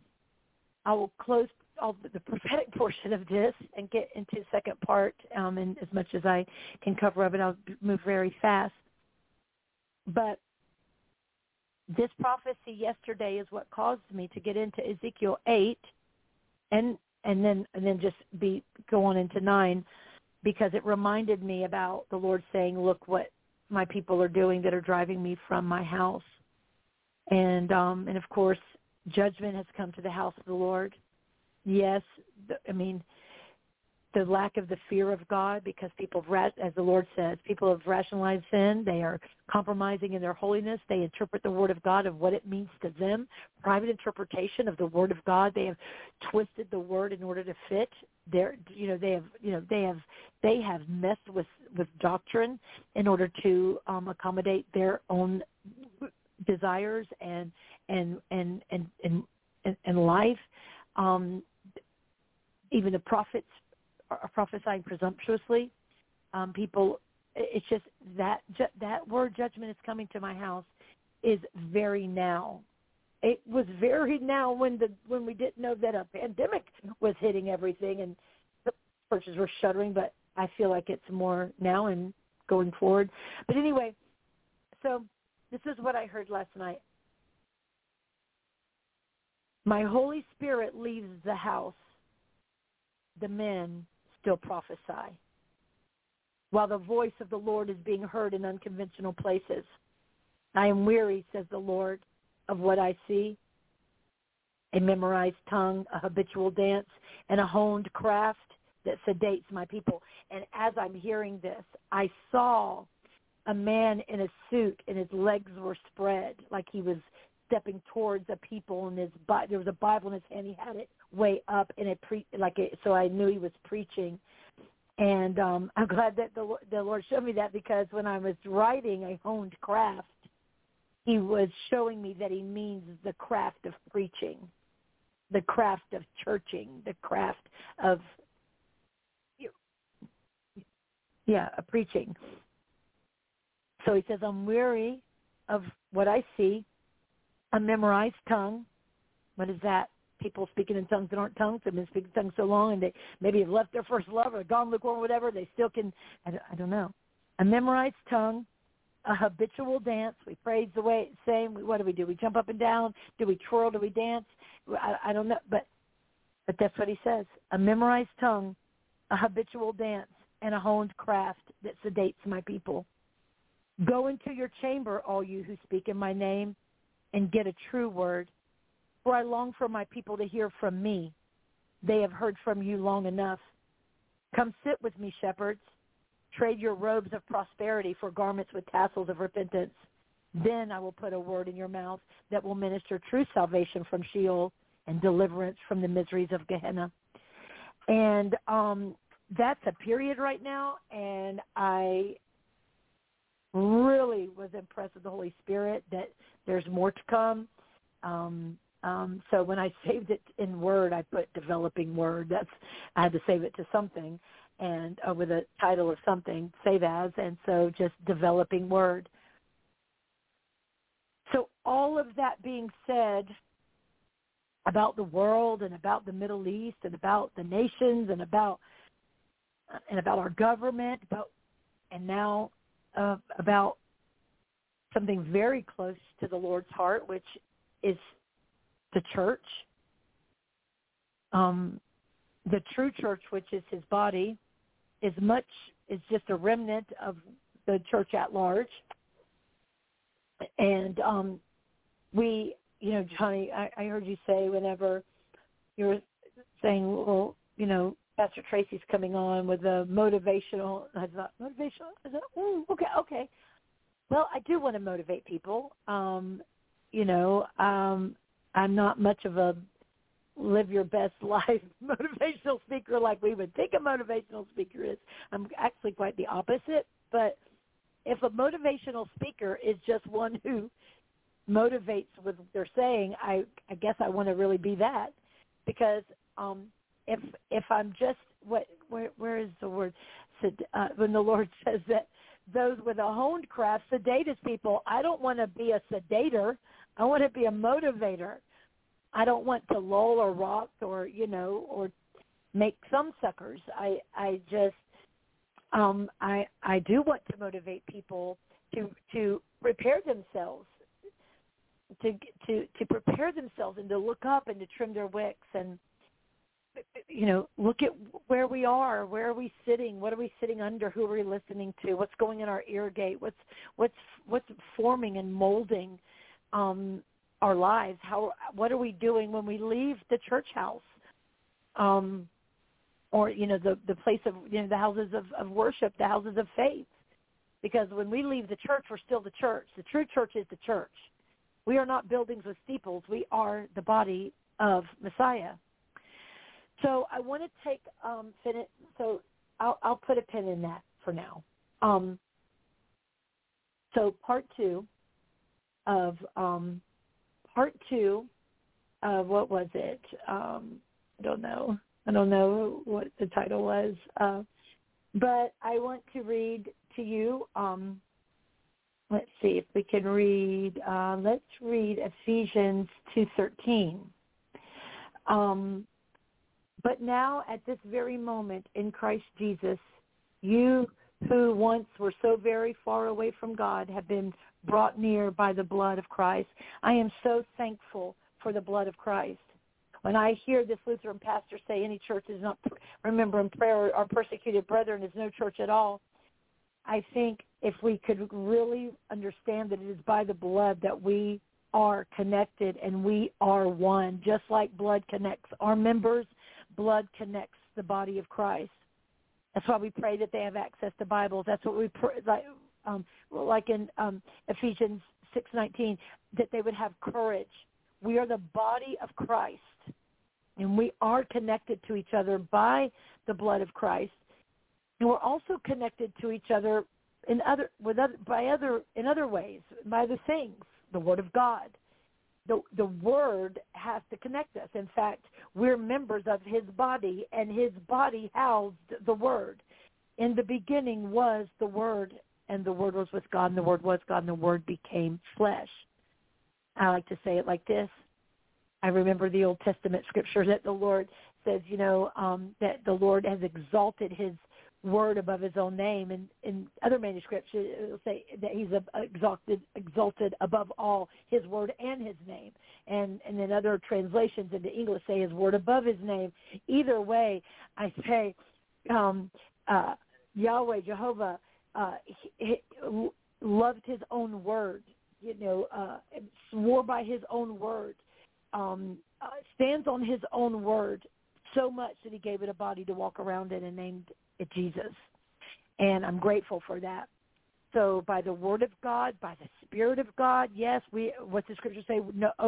We owe no man but to love him, and but to know no man but by the Spirit of God. And we're also connected by his sufferings. We're not only connected to each other in times of persecution. What happened in the right after Stephen?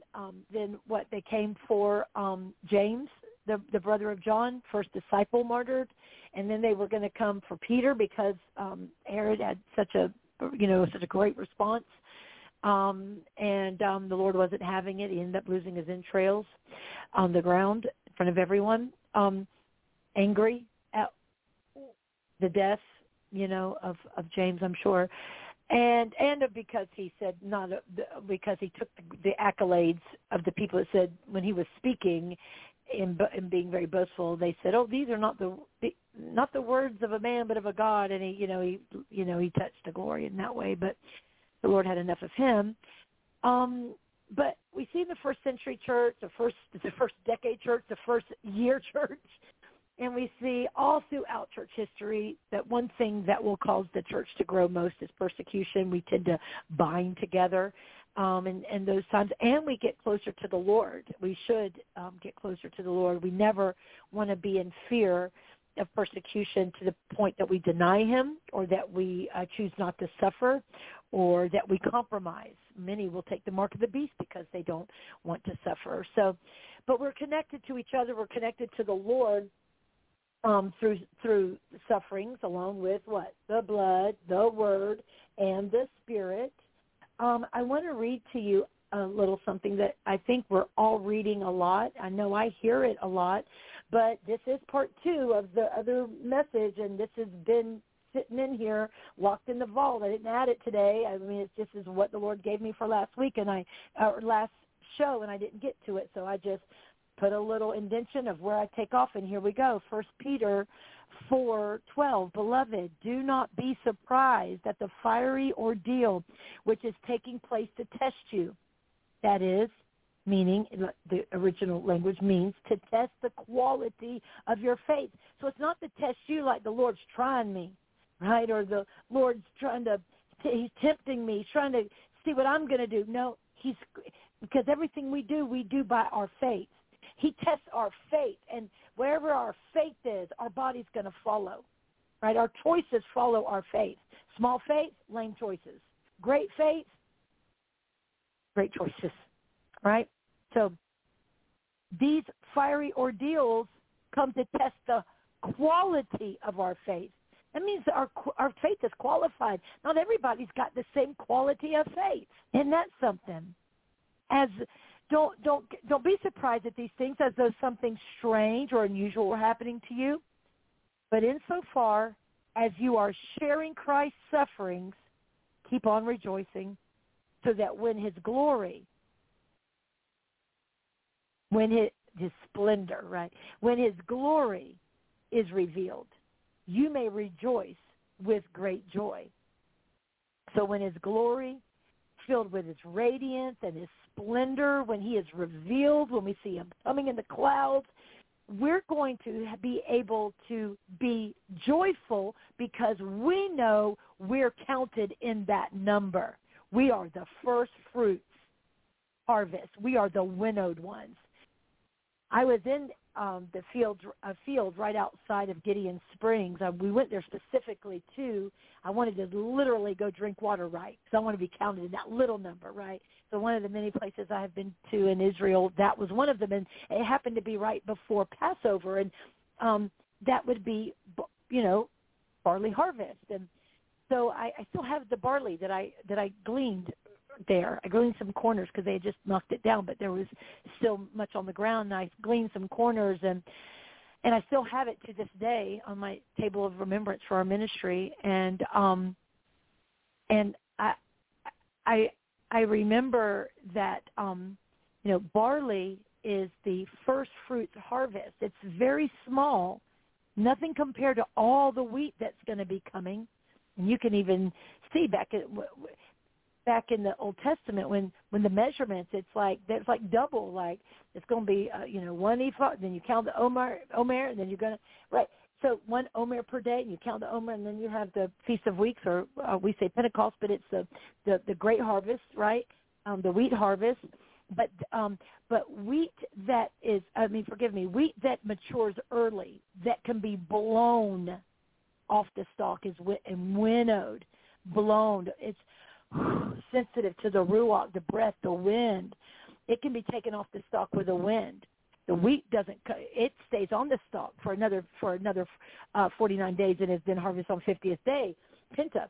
And but that has to be threshed because it's been on the stalk. It stayed on the stalk so long that it's a little bit dug more in there, right? It's beset, right? It's invested in the stalk, so it's got to be threshed on the threshing floor.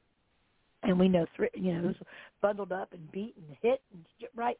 So there's going to be some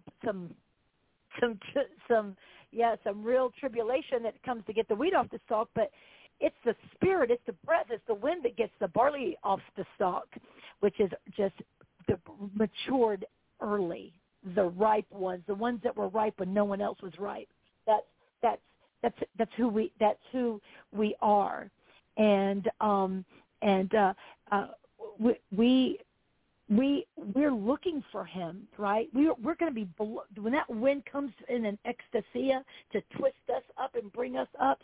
It doesn't matter the suffering that we've had to endure. We're going to see him with joy.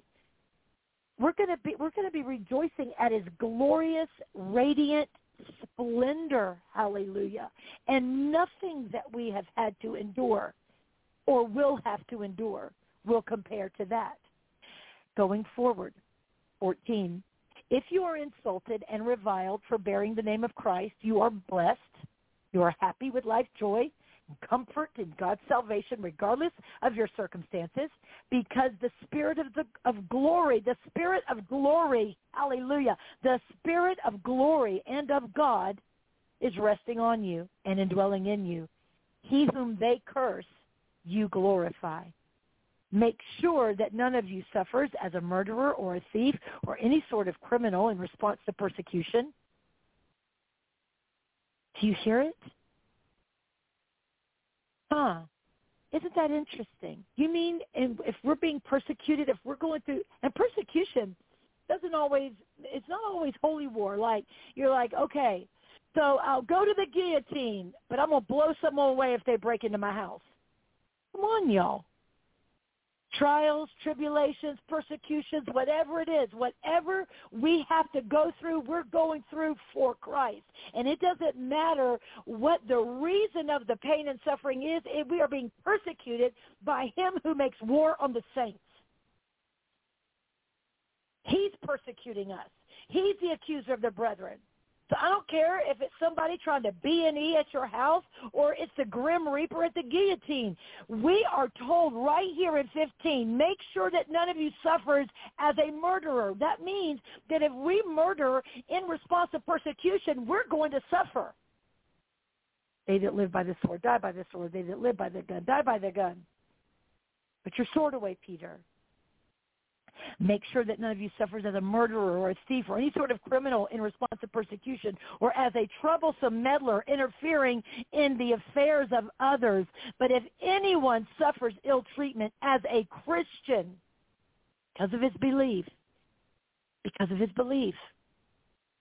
sometimes there's the way we even respond. Well, all the time. Anything we do should be because of our beliefs. Everything we are is a display of our faith. Out of our faith, we move. In him we move and live and have our being. Everything is about our faith. Everything is about what we believe.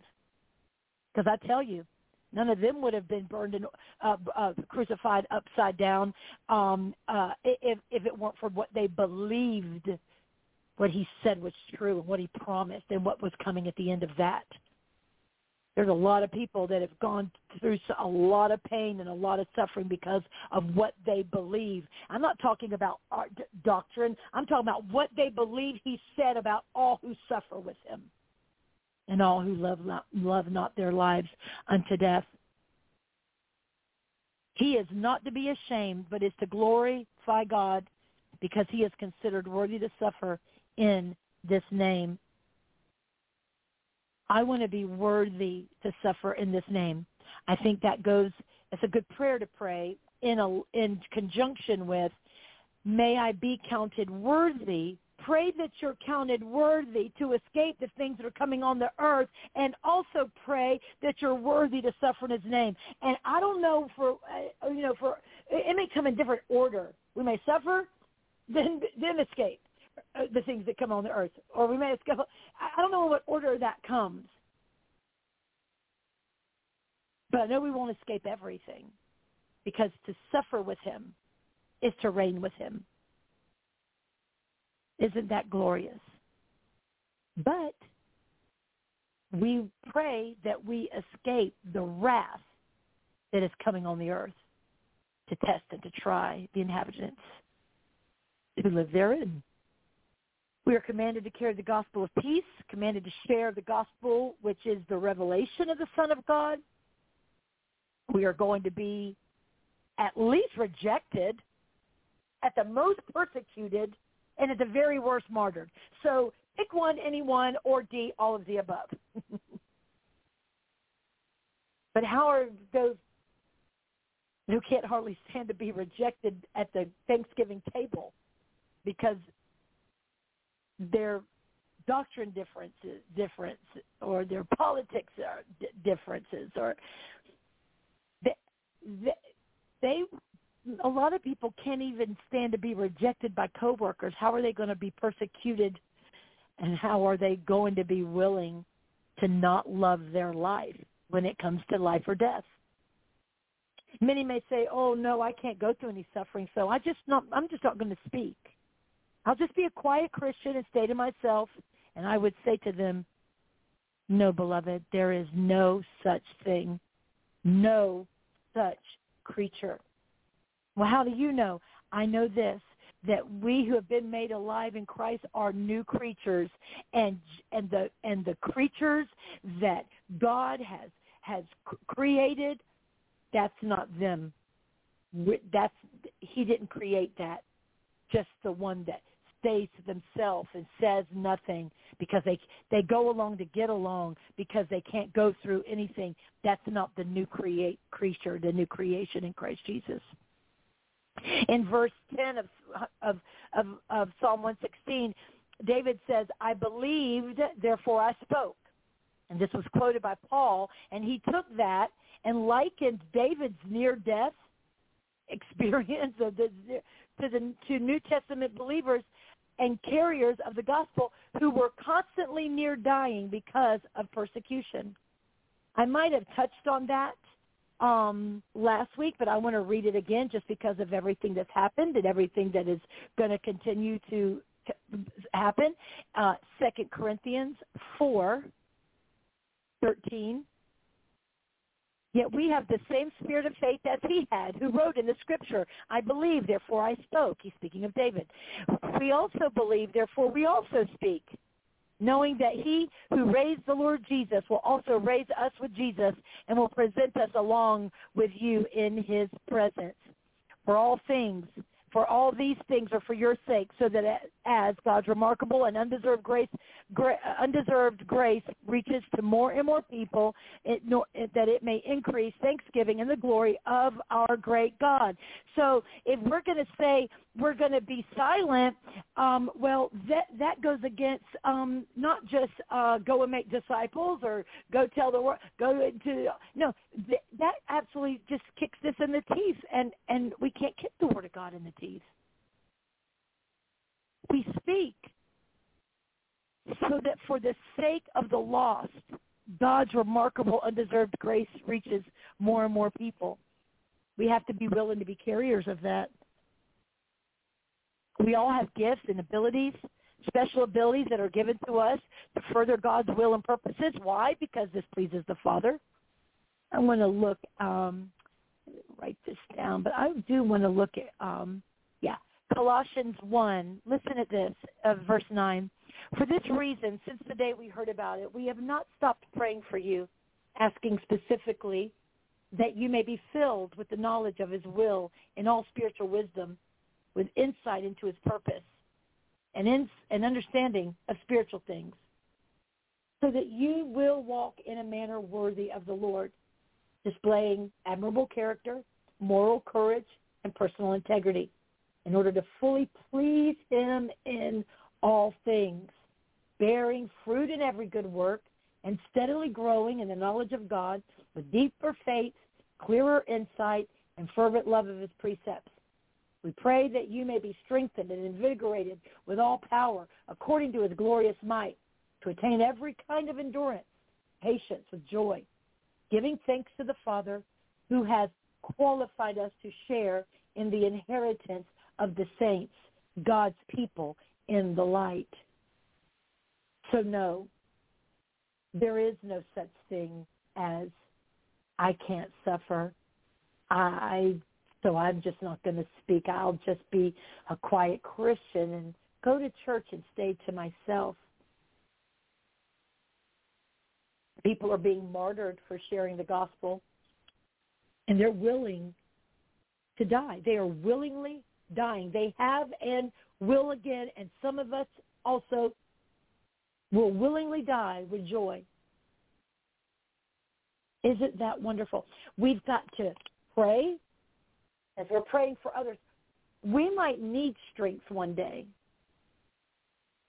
While we're waiting to be counted worthy to escape the things coming on the earth, we may need supernatural strength to endure something we didn't see coming. I promise you that's a good seed to sow, because whatsoever a man soweth, that shall he also reap. If you don't think that people who did not see coming on October 7th don't need to have prayers for strength and courage and faith, you sow that seed so that you can be at peace and know in my hour when I need to be courageous, brave, and steadfast, and unmoving, and strengthened, I can ask the Lord, and he'll say, well done. You were faithful to pray for those. Here, I'll give you your portion. 21:36, Luke 21:36 says, but keep alert at all times. Be attentive and ready, praying that you may have the strength and the ability to be found worthy and to escape all the things that are going to take place and to stand in the presence of the Son of Man at his coming. This makes a direct correlation between having the strength and the ability to endure with standing and remaining in the presence of God, of the Son of Man. Oh, we've got to keep alert, be attentive, be ready, pray. One thing we won't be able to escape for sure, and that is this truth, because it's written, it's a law, that it is with much tribulation that we must enter the kingdom, and that if we suffer with him, we shall reign with him. I love those two scriptures. Acts 14:22. Strengthening and establishing the hearts of the disciples, they encouraged them to remain firm in the faith, saying to them, it is through many tribulations and hardships that we must enter the kingdom of God. That was a message.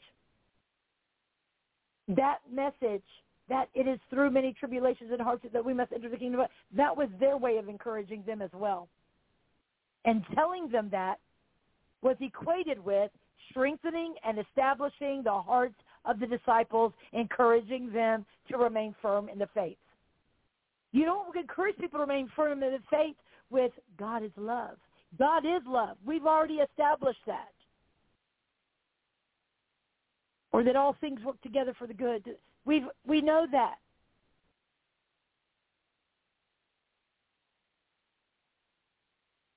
But when things that rock us to our core, that would cause our neighbor to grab their heart, that will stop because of fear, It is more encouraging to remind disciples, you want to go to the kingdom of God, remember this. It is through many tribulations and hardships that will enter therein. That is encouraging. 2 Timothy 2:11 and 12. This is a faithful and trustworthy saying. If we died with him, right, spiritually, right, at the cross, crucified with Christ, we will also, not a mortal death, if we died with him by being crucified with him, we will also live with him. If we endure, we will also reign with him. Oh, and if we deny him, he will also deny us. Why is that put there? Same reason that we read, in Colossians, or what was that? No, it wasn't Colossians. It might have been in Ephesians, but be careful. No, I'm sorry. It was Second Peter. 2 Peter.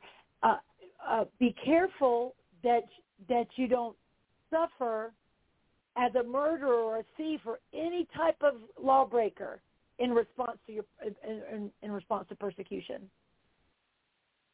Right? So that's why that's there, because people will respond in a very wrong way to persecutions and hardships and trials and tribulations. This is a faithful and trustworthy saying. If we died with him, we'll live with him.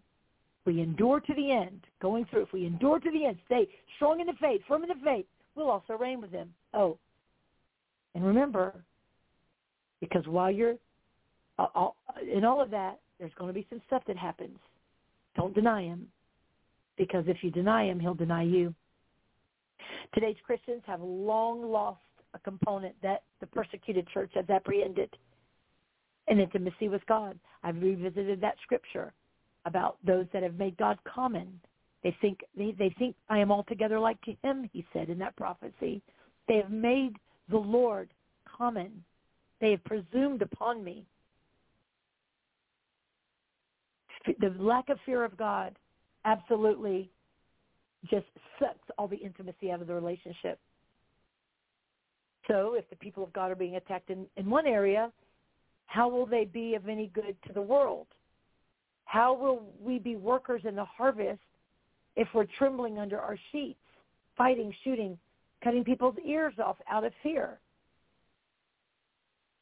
We have to remember what the persecuted church had, why they could go through the things that they went through, because of their intimacy with God. They were intimate with him. So when they were attacked, they were good. They were profitable servants. How are we going to be any good to the world? How are we going to be profitable? We're workers in the harvest. And yet we're scared. We're the righteous ones. We call for peace when storms are whipping and whirling around common folk, earthlings. We can say, peace, be still. We need to start stepping out and walking on the water, come what may. This is what it means to be. We are the righteousness of God in Christ. We're in right standing with God in Christ. We are accepted and pleasing to God in Christ. And he knows how to protect his own. He says, I know who are mine. And if we would put down, and people would say, well, I would say, peace be still. If the Lord told me to come out of the boat, I would. If I bid me to come, I would come. The Lord sees our heart. And I'm using this metaphorically. If we're going to walk on the water of, a mob, or say something very volatile is happening, can we stand up and say, peace be still, and people that are bashing other people's windows out and they're pushing and fighting and beating up, like we've seen over in our country, if someone stood up and said, in the name of Jesus, peace be still. Peace be still. I command you. Or however it comes out. Can we do that? Or the Lord sees if that doesn't work, we'll just pick up one of the, what do they call the things that people turn their tires with? Anyway, big metal things that they get off. If it comes down to it, will you pick one and bash your assailant against the head? I have friends that have guns in their home. I wonder if the Lord said, throw every one of your weapons out of your house. Then when you say, peace be still, I'll listen. But God isn't hearing peace be still if that doesn't work, I'll pull my gun out of my waistband and there's my piece. There's my piece. I'll pull my piece out of my waistband. I would say, well, I spent so much time getting licensed or what is it, certified or whatever it is that you got to do, carry. You got to be licensed or whatever. And I've spent so much time at the range. I got a lot of money in this. No, I'm not throwing my guns away. Well, they will not have supernatural power to walk on the water of these storms that are coming. And when they say, peace be still, these devils might pick up a tire iron and say, so-and-so I know. So-and-so I know. But who are you? I want to hear, God said about the Lord, this is my son in whom I am well pleased. Jesus was accepted and then judged as pleasing. I want to read this. No, I'm going to skip that actually. Oh, no, I'm not. No, I'm not. Okay, so John 1. It's hard for me to pass up to skip any scripture like, oh, that's not very important. I mean, it's like I choke on those words. But to as many as did receive and welcome him, he gave the right, the authority, the privilege to become the children of God. That is, to those who believe in, meaning to adhere to him, to trust in him, to rely on his name. That's not just believe, demons believe, or, I can spell Jesus. And I know that, no, adhere to him. I am stuck on Band-Aid because Band-Aid stuck on me. Adhere to him. Trust in him. Rely on him. These who were born not of blood, natural conception, nor of the will of the flesh, which was a physical impulse, nor of the will of man, that of a natural father, but of God, that is a divine supernatural birth. They are born of God, spiritually transformed, renewed, and sanctified. Hallelujah. That's where the rubber meets the road. The rubber of acceptance meets the road of pleasure. This is my son in whom I'm well pleased. Well done, good and faithful servant. Enter into my rest. That is that's what we're going for. The sons of God are in right alignment with the Father because we are the righteousness of God through Christ.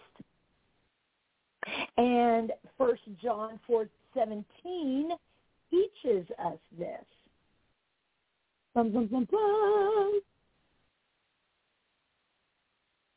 In this union and fellowship with him, love is completed and perfected with us, so that we may have confidence in the day of judgment, with assurance and boldness to face him.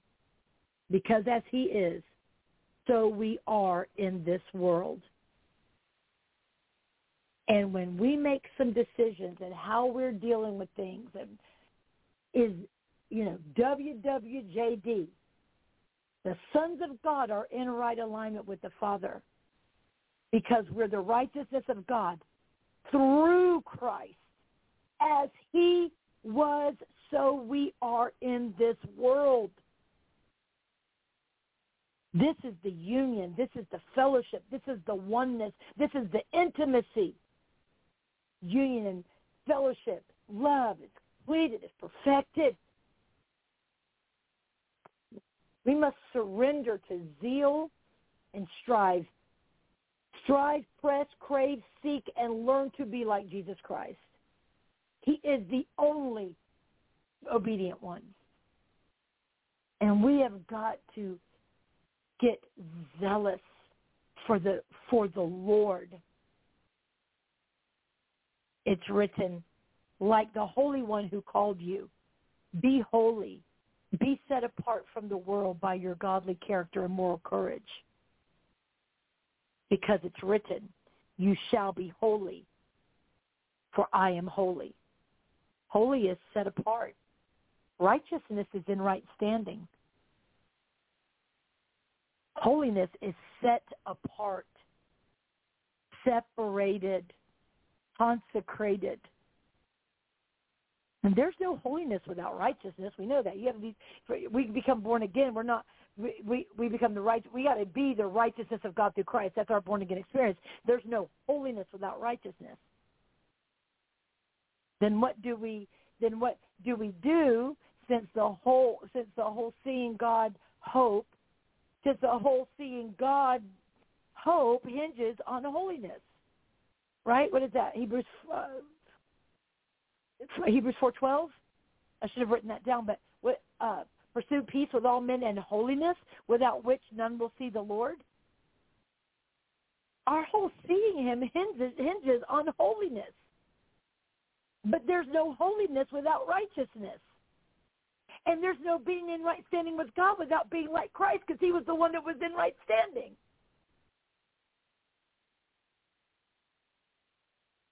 Righteous is who we are. Holy is what we are becoming. We are being sanctified. None of us have attained. None of us have arrived. None of us are perfect, but we are being perfected. Righteous is who we are. Holy is who we are becoming. That's a present tense continuum, like we see in 1 Corinthians. Right? It has that same grammar. For the message of the cross is foolishness to those who are perishing and spiritually dead, but to those who are being saved, it is the power of God. Who are being saved? How are we being saved? You mean we didn't say a little prayer, go and sign the card, and now you're saved, and someone said I was saved, and he said I was saved, and if I would come back, I'd stay saved. No, we are being saved, because all who endure to the end shall be saved. So we're in the enduring part. We're in the being saved part. Righteous is who we are. Holy is what we're becoming. We are becoming holy. We are being saved. We are maneuvering as heirs of salvation. Not yet have attained that. We've not got that yet. Zechariah is one of the most messianic of all the Old Testament prophets. And he prophesied okay. I will just skip that. I will skip that, and I will say, I hope you are motivated and encouraged. And read Zechariah. Get into Zechariah 4. I love you all. Thank you for having me again. I hope that this word goes downward and bears fruit upward in Jesus' name. Wow. That was a pretty pretty quick ending. Praise God. Did you want to go ahead and close with a prayer for us tonight? We can, if we bleed over past the 10, it's okay. It's not going to like blow up and, or any of that. Just go ahead. But if you would close the prayer for us tonight, please. Okay, yeah, thanks. I didn't want to dig into Zechariah. That kind of shifts a gear, and that's something different. Just get in Zechariah, beloved. Father, we thank you for your word. We thank you, Lord God, that you are you are circumcising our ears. We have to have an ear to hear in this hour. We have to have an eye to see. You're getting the scales off of our eyes. Give us newness of sight. We must see with clarity, not see what we want to see, but see what you are, what you want us to see, what you see. Trust us with that information, Lord. I pray you could trust everyone. We want to know. Have angels in the night hours whisper in our ear the secrets and the mysteries of the kingdom, so that we can maneuver aright, and then rightly teach and preach.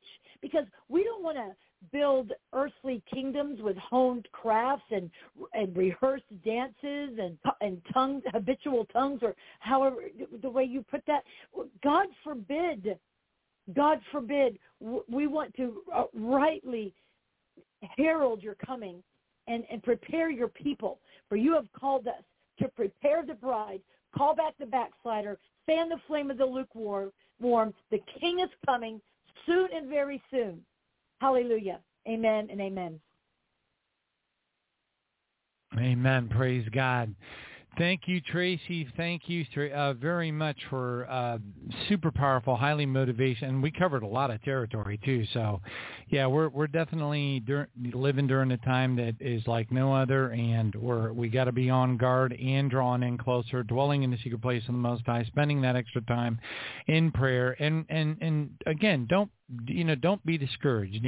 Just remember the power of prayer. I could sit here for the next hour. I'm not going to. I'll pass out, fall asleep. But if I did, and I have shared them on the prayer vigil before, the multitude of testimonies of people that were taken to heaven, that were shown that it wasn't that they were a pastor that they were rewarded. It wasn't that they did this, that, or the other thing while they were on the earth that they were rewarded. It was actually that our Father rewarded the little things and the way that they prayed.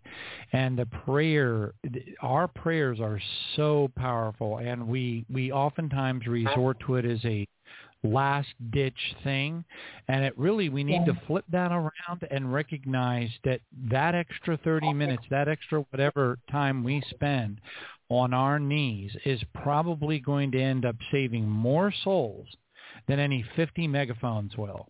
Okay, and we just don't recognize it, and it's unfortunate, but we can flip it around. We got plenty of time. Flip it around. Make yourself a prayer warrior. Make yourself embrace this opportunity that we have right now between now and our time of departure, which appears to be getting shorter and shorter almost on a daily basis. You know what I mean? So right now is just a beautiful time to really immerse ourselves in that prayer. Anyway, God bless you all. Thank you, Sister Traci, for such a powerful message. Thank you all for joining us tonight. I'm looking at the clock. I know our live stream's already dropped. Let's see, Sunday night. Okay, I'm trying to get my anchor here. So we'll see you, Lord willing, we'll see you this Wednesday night at 7 p.m. And Traci, did you want to go ahead and real quick before we sign completely off, share with people where they can get in touch with you and such like that? Oh, absolutely. You can email me at Pastor Traci, PastorTraci, Pastor Traci at hotmail.com. And I always give my number because my phone is a ministry cell, my ministry phone. It's 904-487-6471. You can text, you can call.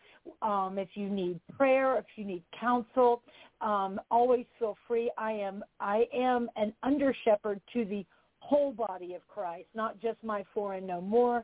And Oh, and also I'd like to say we go live on Facebook every Friday night at 7 p.m.